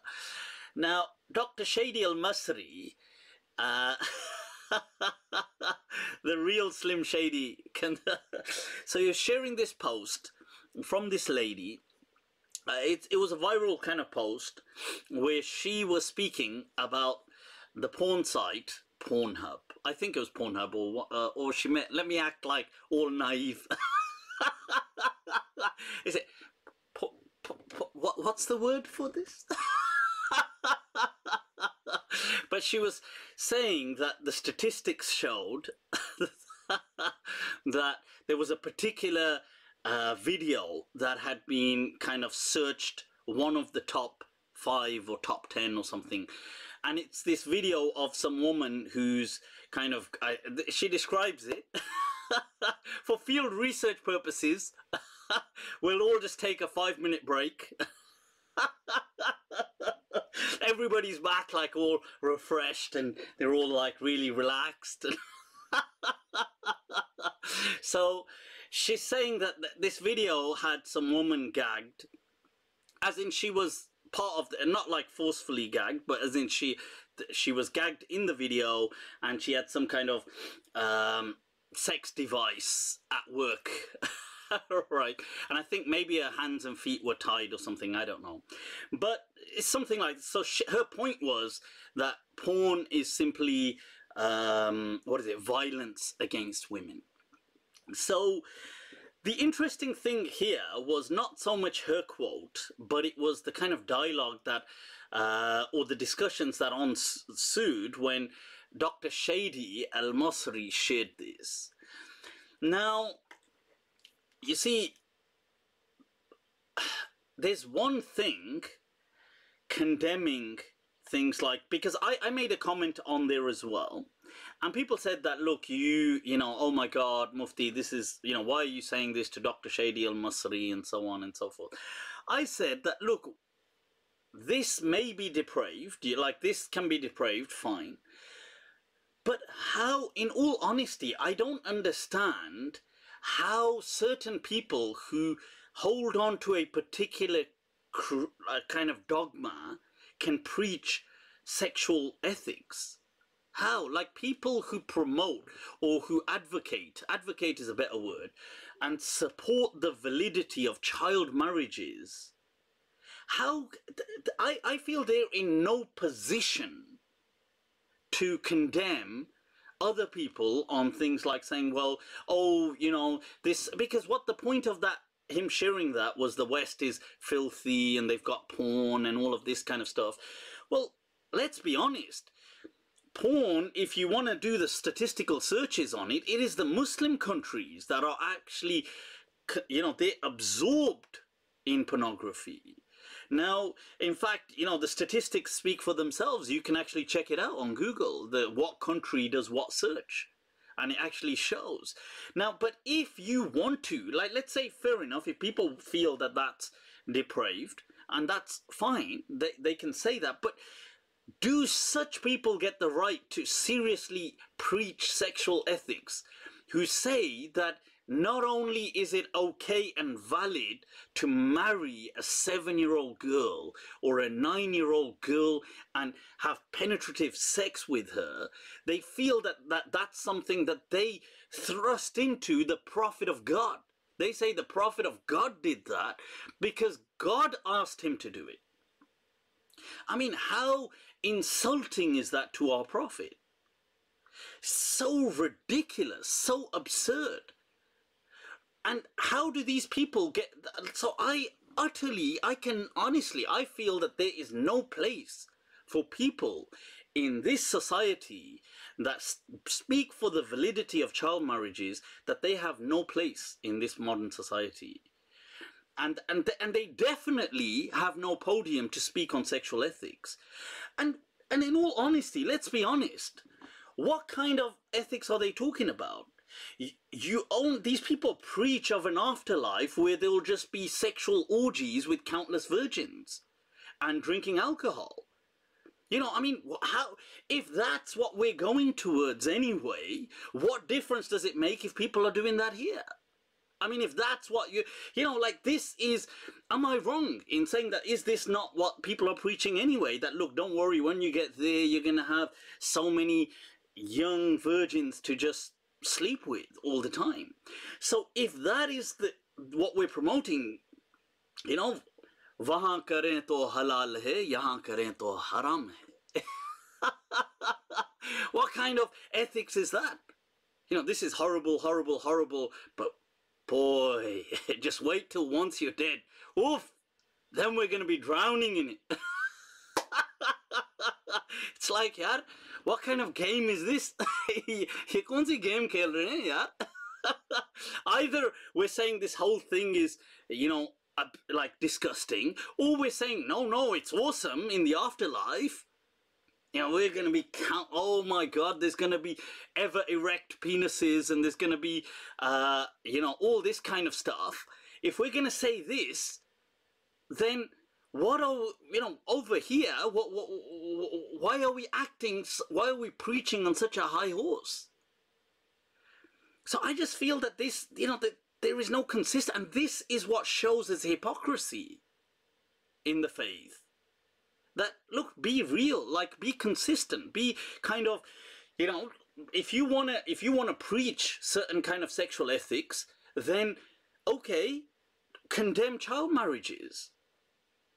You know, don't disrespect the Prophet by trying to say he married a little girl. That's disgusting. And then, you know, if you're gonna preach just sexual orgies in heaven, then, you know, then it sounds ridiculous trying to say they're so evil on earth. Let's be honest. You know, if you're just enticing somebody, oof, marne ke baad, baad al-maut. Then it's only natural that people are going to want them here as well. So, look, so I did comment on that, and people were like, oh, Mufti. But I said, I'm sorry, I find people with these double standards have no position to preach. This is a free world, yeah, and people have rights, and I accept that there is exploitation and this needs to be addressed. I accept that there's sexual exploitation, commercial exploitation, industrial exploitation, all kinds of exploitation, and these issues need to be addressed. I accept that, but at the same time, people have freedoms as well to make choices. Now, but what I'm saying is that if you want to get on such a high horse, then you shouldn't carry a baggage, a bloody ton load of inconsistencies, especially ones which disrespect our Prophet. So that's, I wanted to kind of say that since I was reminded. Oh, Inaya had asked, am I Aquarian? I'm actually Capricorn. This month was my birthday. People. Yeah. So, right. Not that I, you know, believe in horoscopes and things, but I do accept that it is interesting that sometimes people of a certain star sign have certain kind of characteristics. I have explained previously that I did think that it may be, this is a, I'm just throwing this out there. It may be that if consciousness, which is the Ruh, is something which is out there, and I've got this in more discussion on my kind of New Year's Monday night.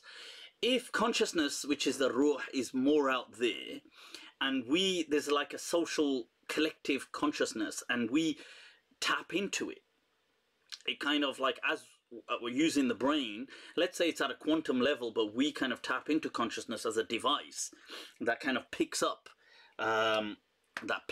consciousness, like, let's say, like a handheld device.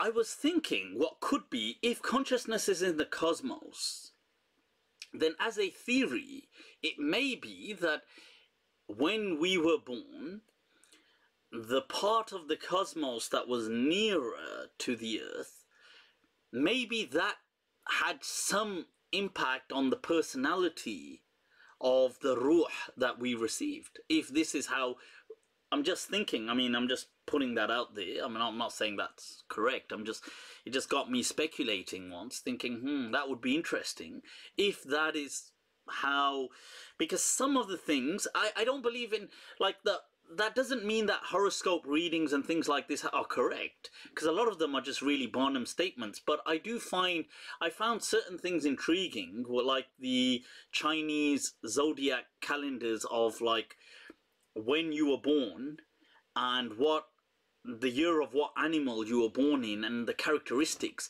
And it was really fascinating because a bunch of us kind of did this for a laugh. I wasn't the one doing it. And they went through everybody in my extended family. I mean, like siblings, nephews, nieces, extended people, and everybody that we kind of knew. And it was really fascinating that the readings, not like 100% match, but they were so above probability that I was just like, wow. And that got me actually thinking that, could it be that because I do believe that the Ruh and consciousness is kind of out there, maybe in the cosmos, and we kind of tap into it. If that be the case, could it be that the part of the cosmos nearer to the Earth when you were born, in maybe even in a small way, but had a slight edge on your personality? Just food for thought. But I don't believe in and I would condemn any kind of superstition around this, like in saying, oh, you know, good luck, bad luck, that kind of stuff. I think that is haram because it does, it ruins lives, things like that. Right, so, right, okay, let's move on to, right, shall we... Whoa, people, shall we talk about our beloved Sheikh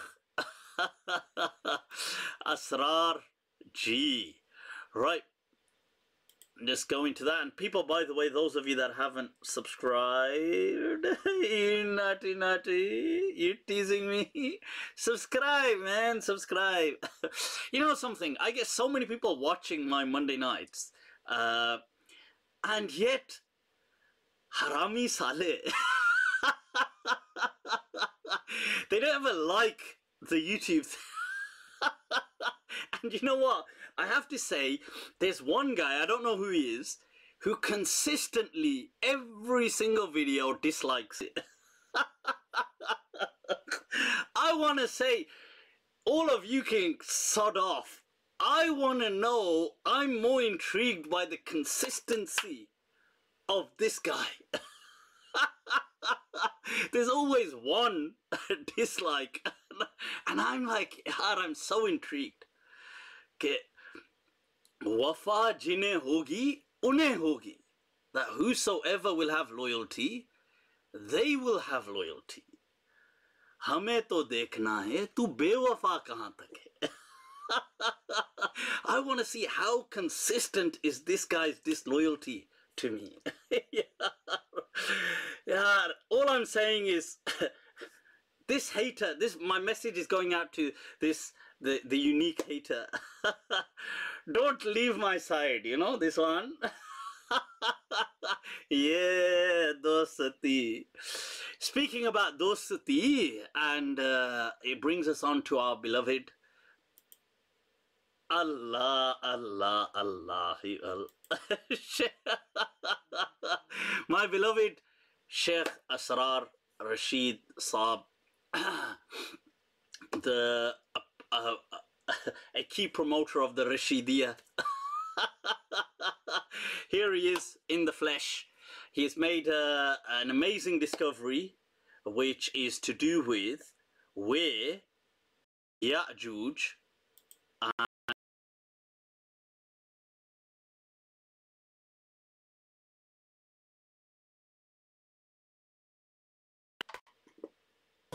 Oh my God! Wow! Oh my God!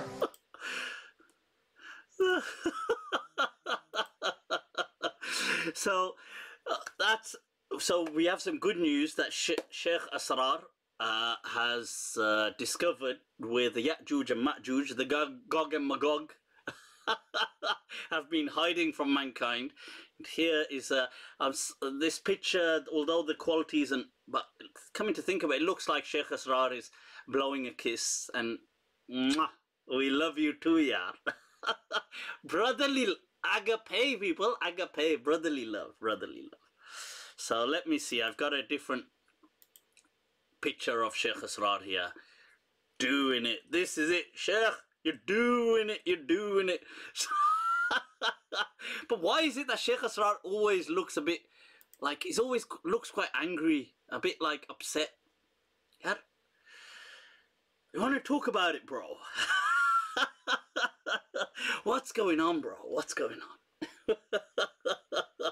Let's open up the brandy. Toba, toba, toba. Astaghfir, astaghfirullah, astaghfirullah. So anyway, people, I'm going to, lo and behold, Ya'juj and Ma'juj have been discovered by Sheikh Asrar, who's brought it to our attention. These mountains that you see, these mountains are in Kyrgyzstan, which is like central kind of Asia. In Kyrgyzstan, you see these three mountains, the centerpiece right here. This centerpiece, people, Sheikh Asrar, by help of some of the people that have assisted him, has come to realize that this is actually where Ya'juj and Ma'juj are. And that is by help of the detailed, fascinating, highly specific and incredibly intriguing map that Sheikh Asrar has got hold of, which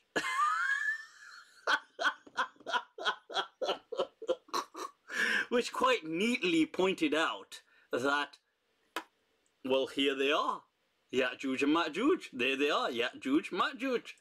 Blimey!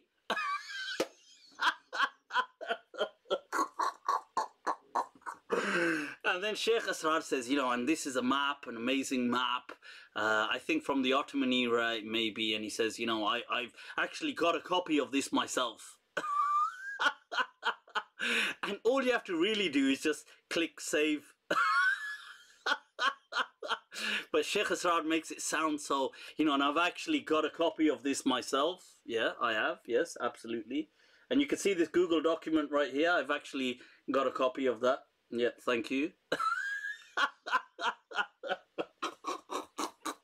Acha, you mean the Google the Google one, the one that you just press save and I actually have a copy of that. Yes, I do. I do. Wow, Sheikh Asrar, you gotta love the genuine, the ikhlas of the ikhlas with the Sheikh Asrar. So Sheikh Asrar finding this detailed map which leaves Google Maps to shame. And as you can see here, it says As-Sin. So anybody that was confused, China is right here, people. We found it. This is the Balkh, which is probably part of ancient Afghanistan and parts of Iran. Bukhara, which is part of Uzbekistan. And here it says Uzbekistan, people. And just in case you're wondering, well, what else could there be? What else could there be? Blimey. It says Ya'juj and Ma'juj, and there's an arrow pointing right down over here. You're like, where the hell are Ya'juj and Ma'juj? Oh, there they are. It says so right on the map.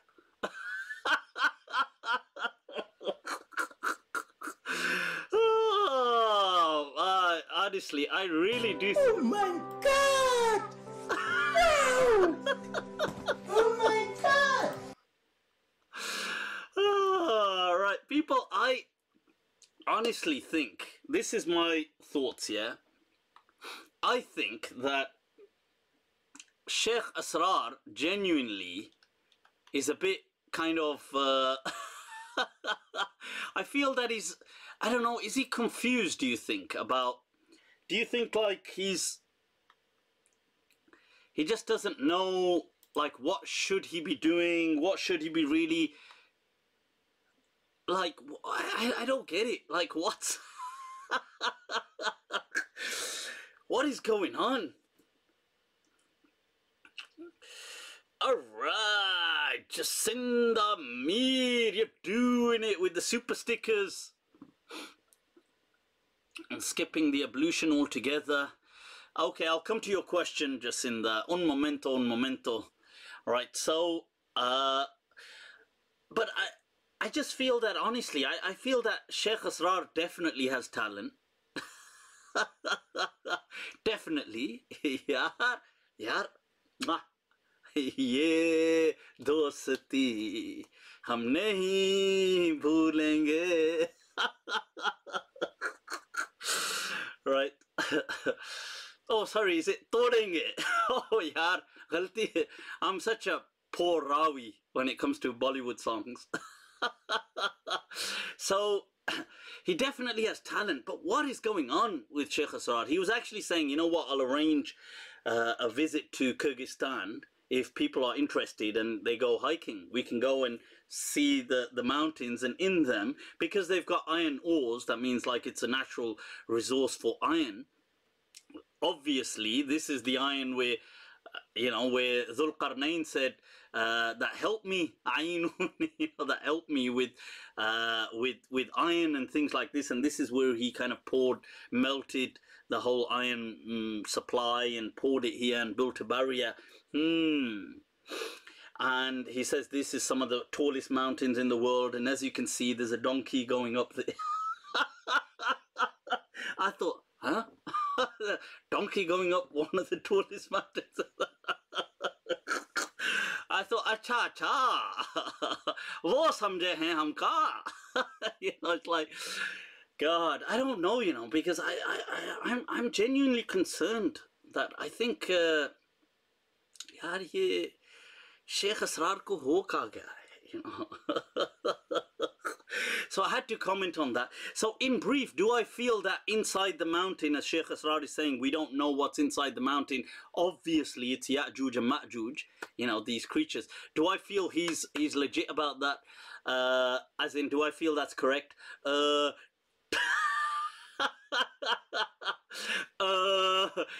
Do we even need to answer that? Of course not.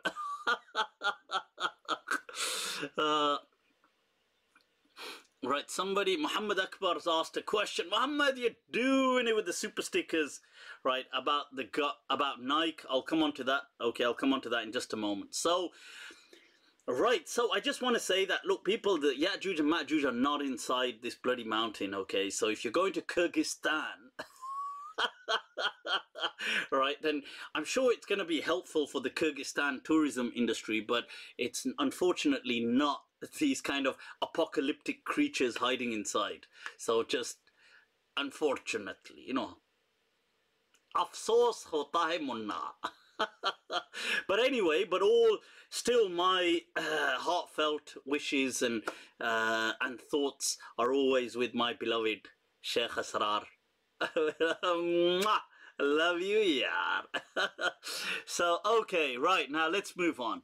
So I've been asked a question, first of all, by Jacinda, who'd said about if there was certain difficulty in performing wudu, then you can resort to tayammum.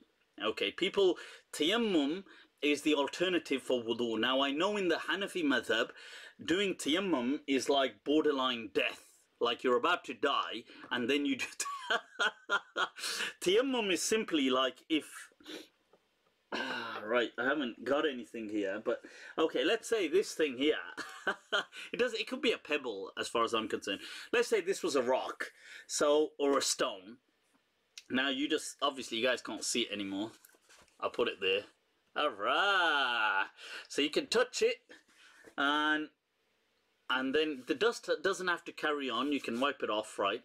So you just wipe over the face, you touch it again, and you go over the arms like that. And you go over. Tayammum done. And Imam Malik in the Muwatta said that a person with wudu is not more pure than a person with tayammum, because both have come to us through scripture. Okay, so... a person can do tayammum, and I know the Malikis are criticized sometimes for, and the Moroccans today are criticized sometimes for being, other people say we're too lenient, the Malikis, we're too lenient on tayammum. I disagree. I mean, it's our view. So you'll see if you visit Morocco, for example, most masjids have stones in there. And you can just do tayammum. And a lot of people, in fact, many people who get a bit old, and they're not even so old, but they get a bit old where they struggle a bit to kind of reach their feet, like in washing, they just do tayammum. And this is why some of the other schools criticize the Malikiyah, but I support it. I say tayammum is an option when there's inconvenience, and you can use it, and it does. I do go with the classical opinion of certain scholars that it yarfa'ul khabath, that it is an entire purity. It's a ritual purity. I do have a more detailed video on that. You can check that out. Right, now Muhammad Akbar had asked a question about he'd asked a question about Dawaman and Nike products, because this is the product is a goddess of victory, and is it haram to wear this? Because there's some kind of mythological history with the term Nike or Nike, or however they want to say, as being some kind of mythological goddess ages ago, as in millennia ago. Now, this is ridiculous, people. It's ridiculous. You know, that is just so silly. Because look, so many things in Islam, they haven't come to us through, like, not everything is revealed, for God's sake. Things come through other means. How do you think, like, so many, like the months, or the names of the months, or in English, like the names of the days, they're named after the gods.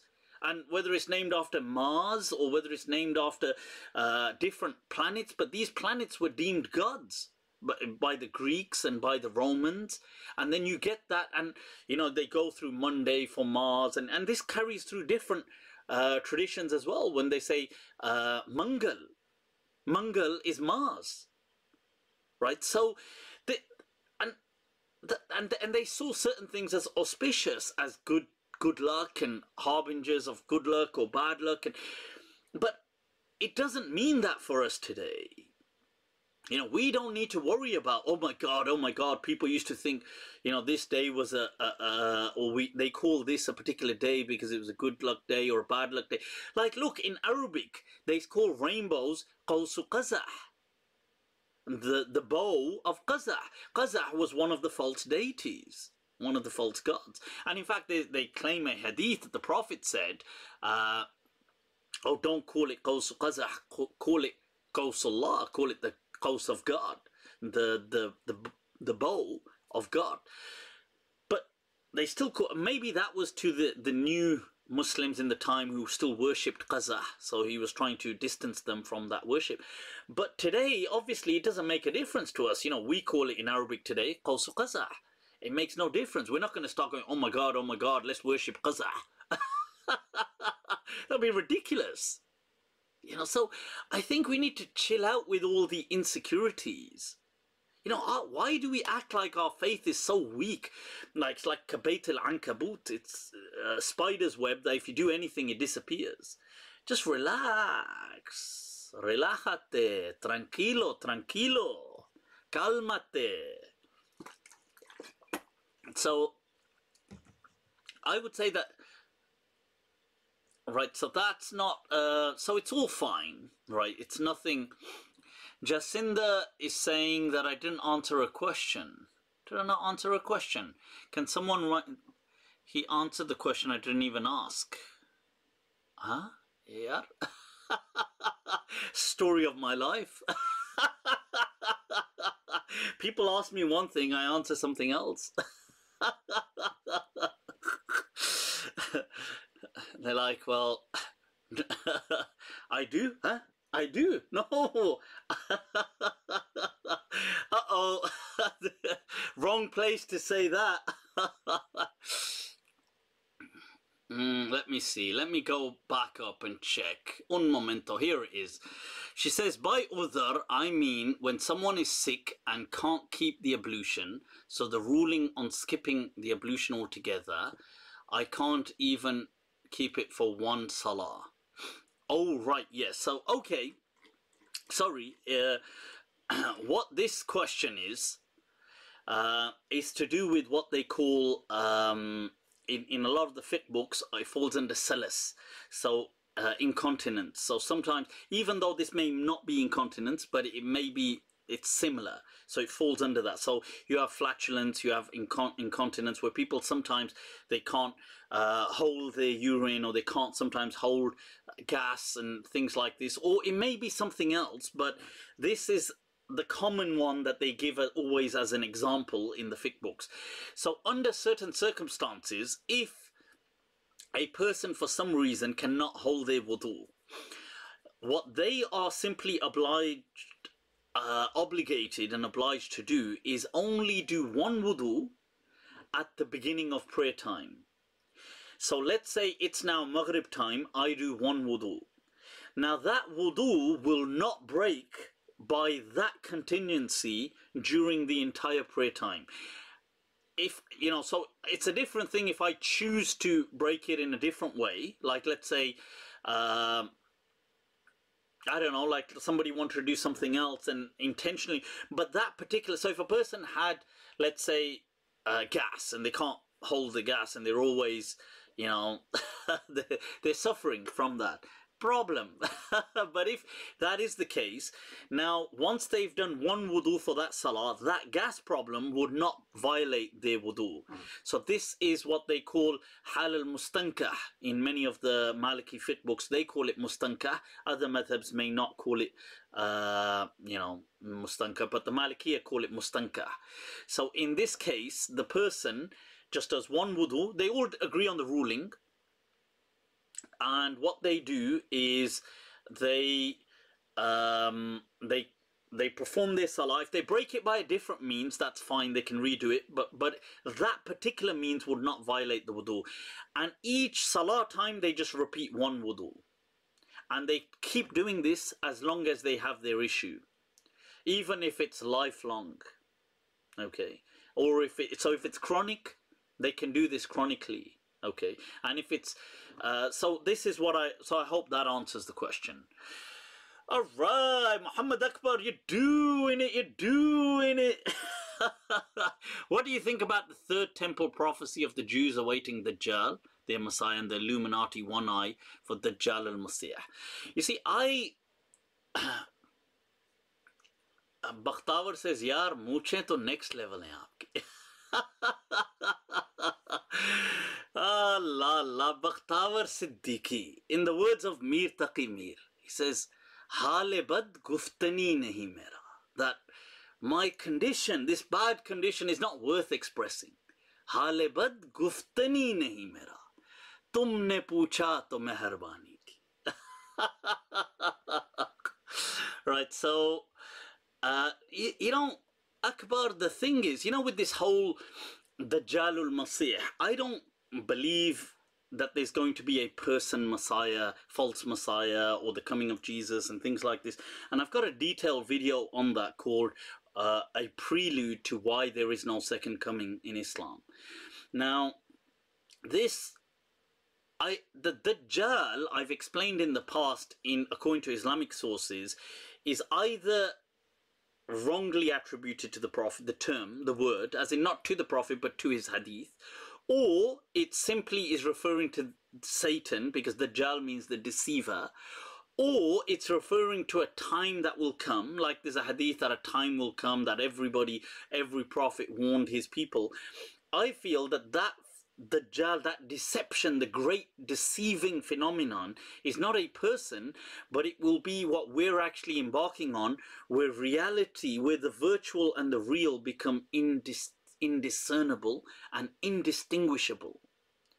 So, and I think we are already on the beginning of that era, where now our social media lives are more meaningful to us, to many people, than their actual lives. And this is why I tell people that, look, by all means, do be a part of social media. Go on there, share things, network, participate. But make sure that your real lives carry, if possibly, more meaning. If not, an equal amount. But make sure that your real lives are meaningful to you. Because this is a problem. And I feel in the coming decade or two, the virtual will completely envelop us. And I don't know what it will be like at that time. But yeah.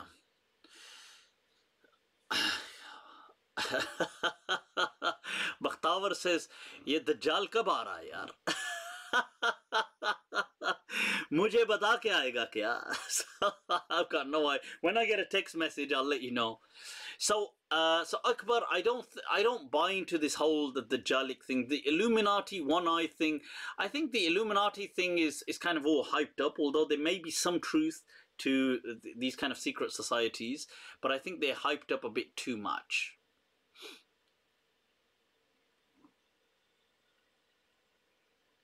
Istabarrak.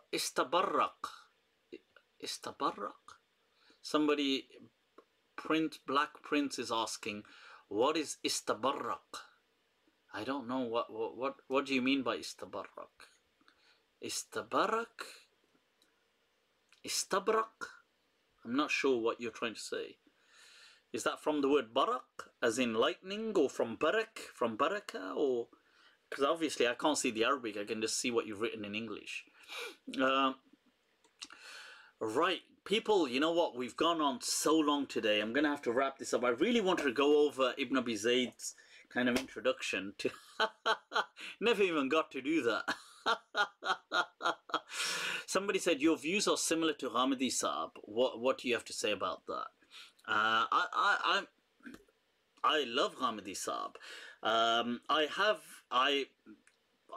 have watched several small clips of Ghamidi Saab, and I've loved the fact that he speaks from the voice of reason. Same thing in Arabic with Dr. Adnan Ibrahim, with Ustad Shahrur. There are many of these people who kind of echo the voice of reason. But yeah, so I'm really proud of people like that. I think in some ways my views will still be a bit different. अब क्या करें? जनता का demand है, जनता का demand. The thing is that obviously I am born and raised here in Birmingham, UK, people. So that's going to have some impact on my life, naturally, on the way I view things. So in some things, you might think, Ghamidi Saab, I don't know, but maybe he doesn't say certain things which I say. And plus, I have the Maliki madhab to support me, you see. So I openly say that the hudud ought to change in this day and age, as the Maliki scholars have said. I openly say the inheritance things. Maybe Ghamidi Saab also says that. I've openly denied that there is no such thing as the evil eye. I don't think, I think Ghamidi Saab has denied most of it, but he said that maybe there's some reality to some of it, which I've denied and said it's just superstition and nonsense. He does deny things like black magic, jinn possessions, demonic possessions. He also has a very welcoming perspective on life. He's very, he kind of oozes a culture of welcoming and of kind of like compassion and tolerance, which I love. I mean, I try to do things like that as well. But yeah, so I totally admire Sheikh Ahmadi Saab. I think he's a legend in that sense. I would love to. I have spoken to some of the people who work very closely with him. I will, inshallah, I'm hoping to be able to have a dialogue with him at some point in the near future. Right, guys, I'm gonna wrap this up. Just one thing before we wrap up. Are artificial intelligence accountable on the day of judgment? You know, this is interesting. I'll tell you why. Because it got me thinking once that there was this clip where these people were kind of beating up this little robot. And everybody was kind of like, oh my God, what are you guys doing? And it was interesting that it evoked a kind of empathic, and it invoked empathy in the viewers. And I found that amazing, that what if, you see, because right now we're in a day and age of sentience, of feeling. So like, you know, with Jeremy Bentham and these people, they've said that it's not about whether creatures have a soul. It's about whether they feel things and if they feel pain. So it became about feelings. And we are in that age of feelings. It's about, is there suffering? The hypothesis is, what if the next age is not about feelings and sentience, but what if it's about information? Like DNA. That, does it contain information? Does it hold information? And you might think this is absurd now, but I'm sure if we went back 500-600 years ago and you said, oh, it's not about whether it has a soul, ensoulment, it's about whether it has feelings, you know, people may have laughed at you. But I just find that fascinating. What if the future age is about information? Then it would be about, it's not whether it has emotions, but whether it has information. That would be intriguing, huh?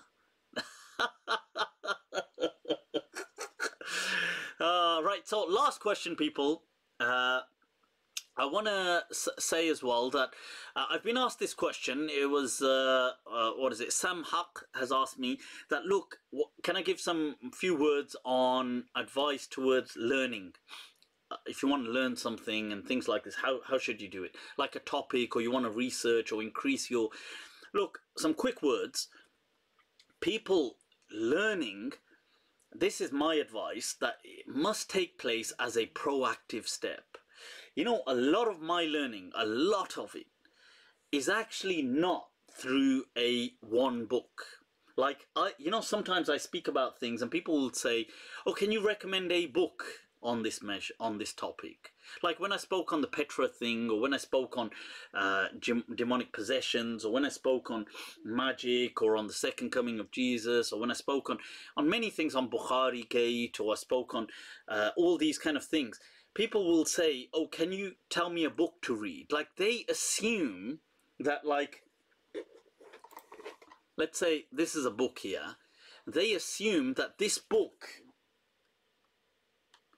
will have, like, it will have all the answers. Like, I just need to read this book passively and I will then learn.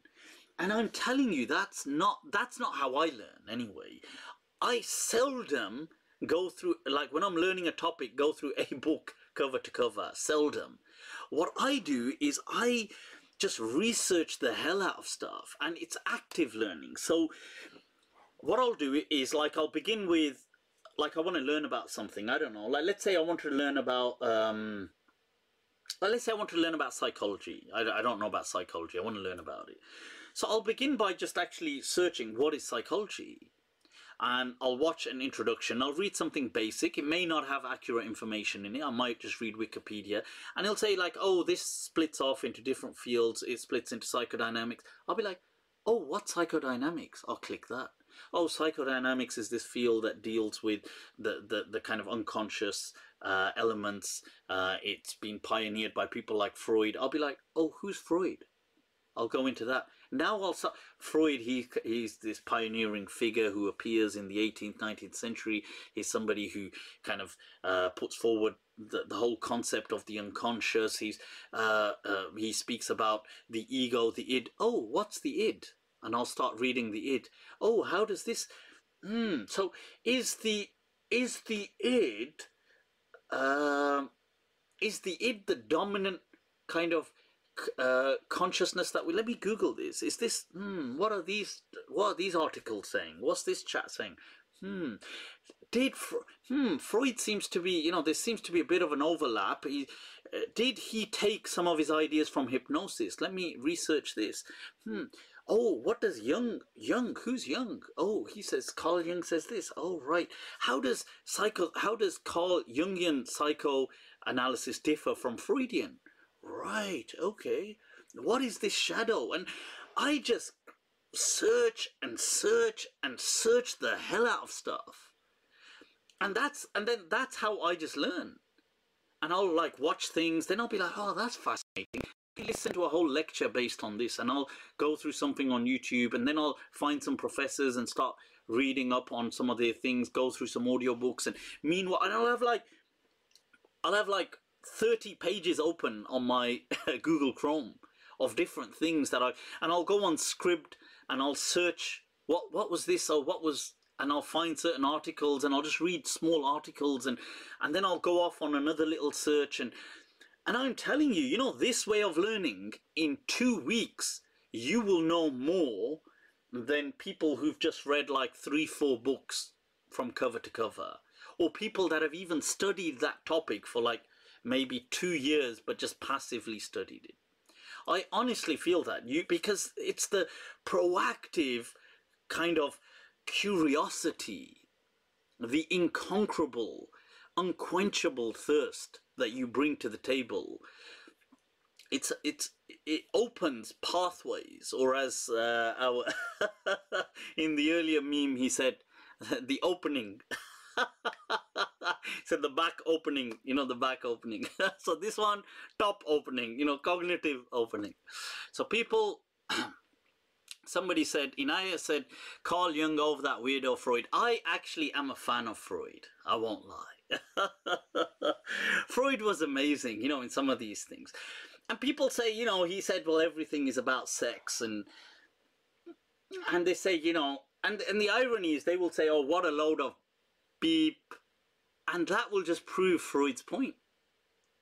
You know, it's amazing, isn't it? Like, I don't know. I mean, are not many things driven sexually at a subconscious level? Maybe he exaggerated certain things. It's like Oscar Wilde said, you know, he said, everything in this world is about sex, except sex, of course, which is about power.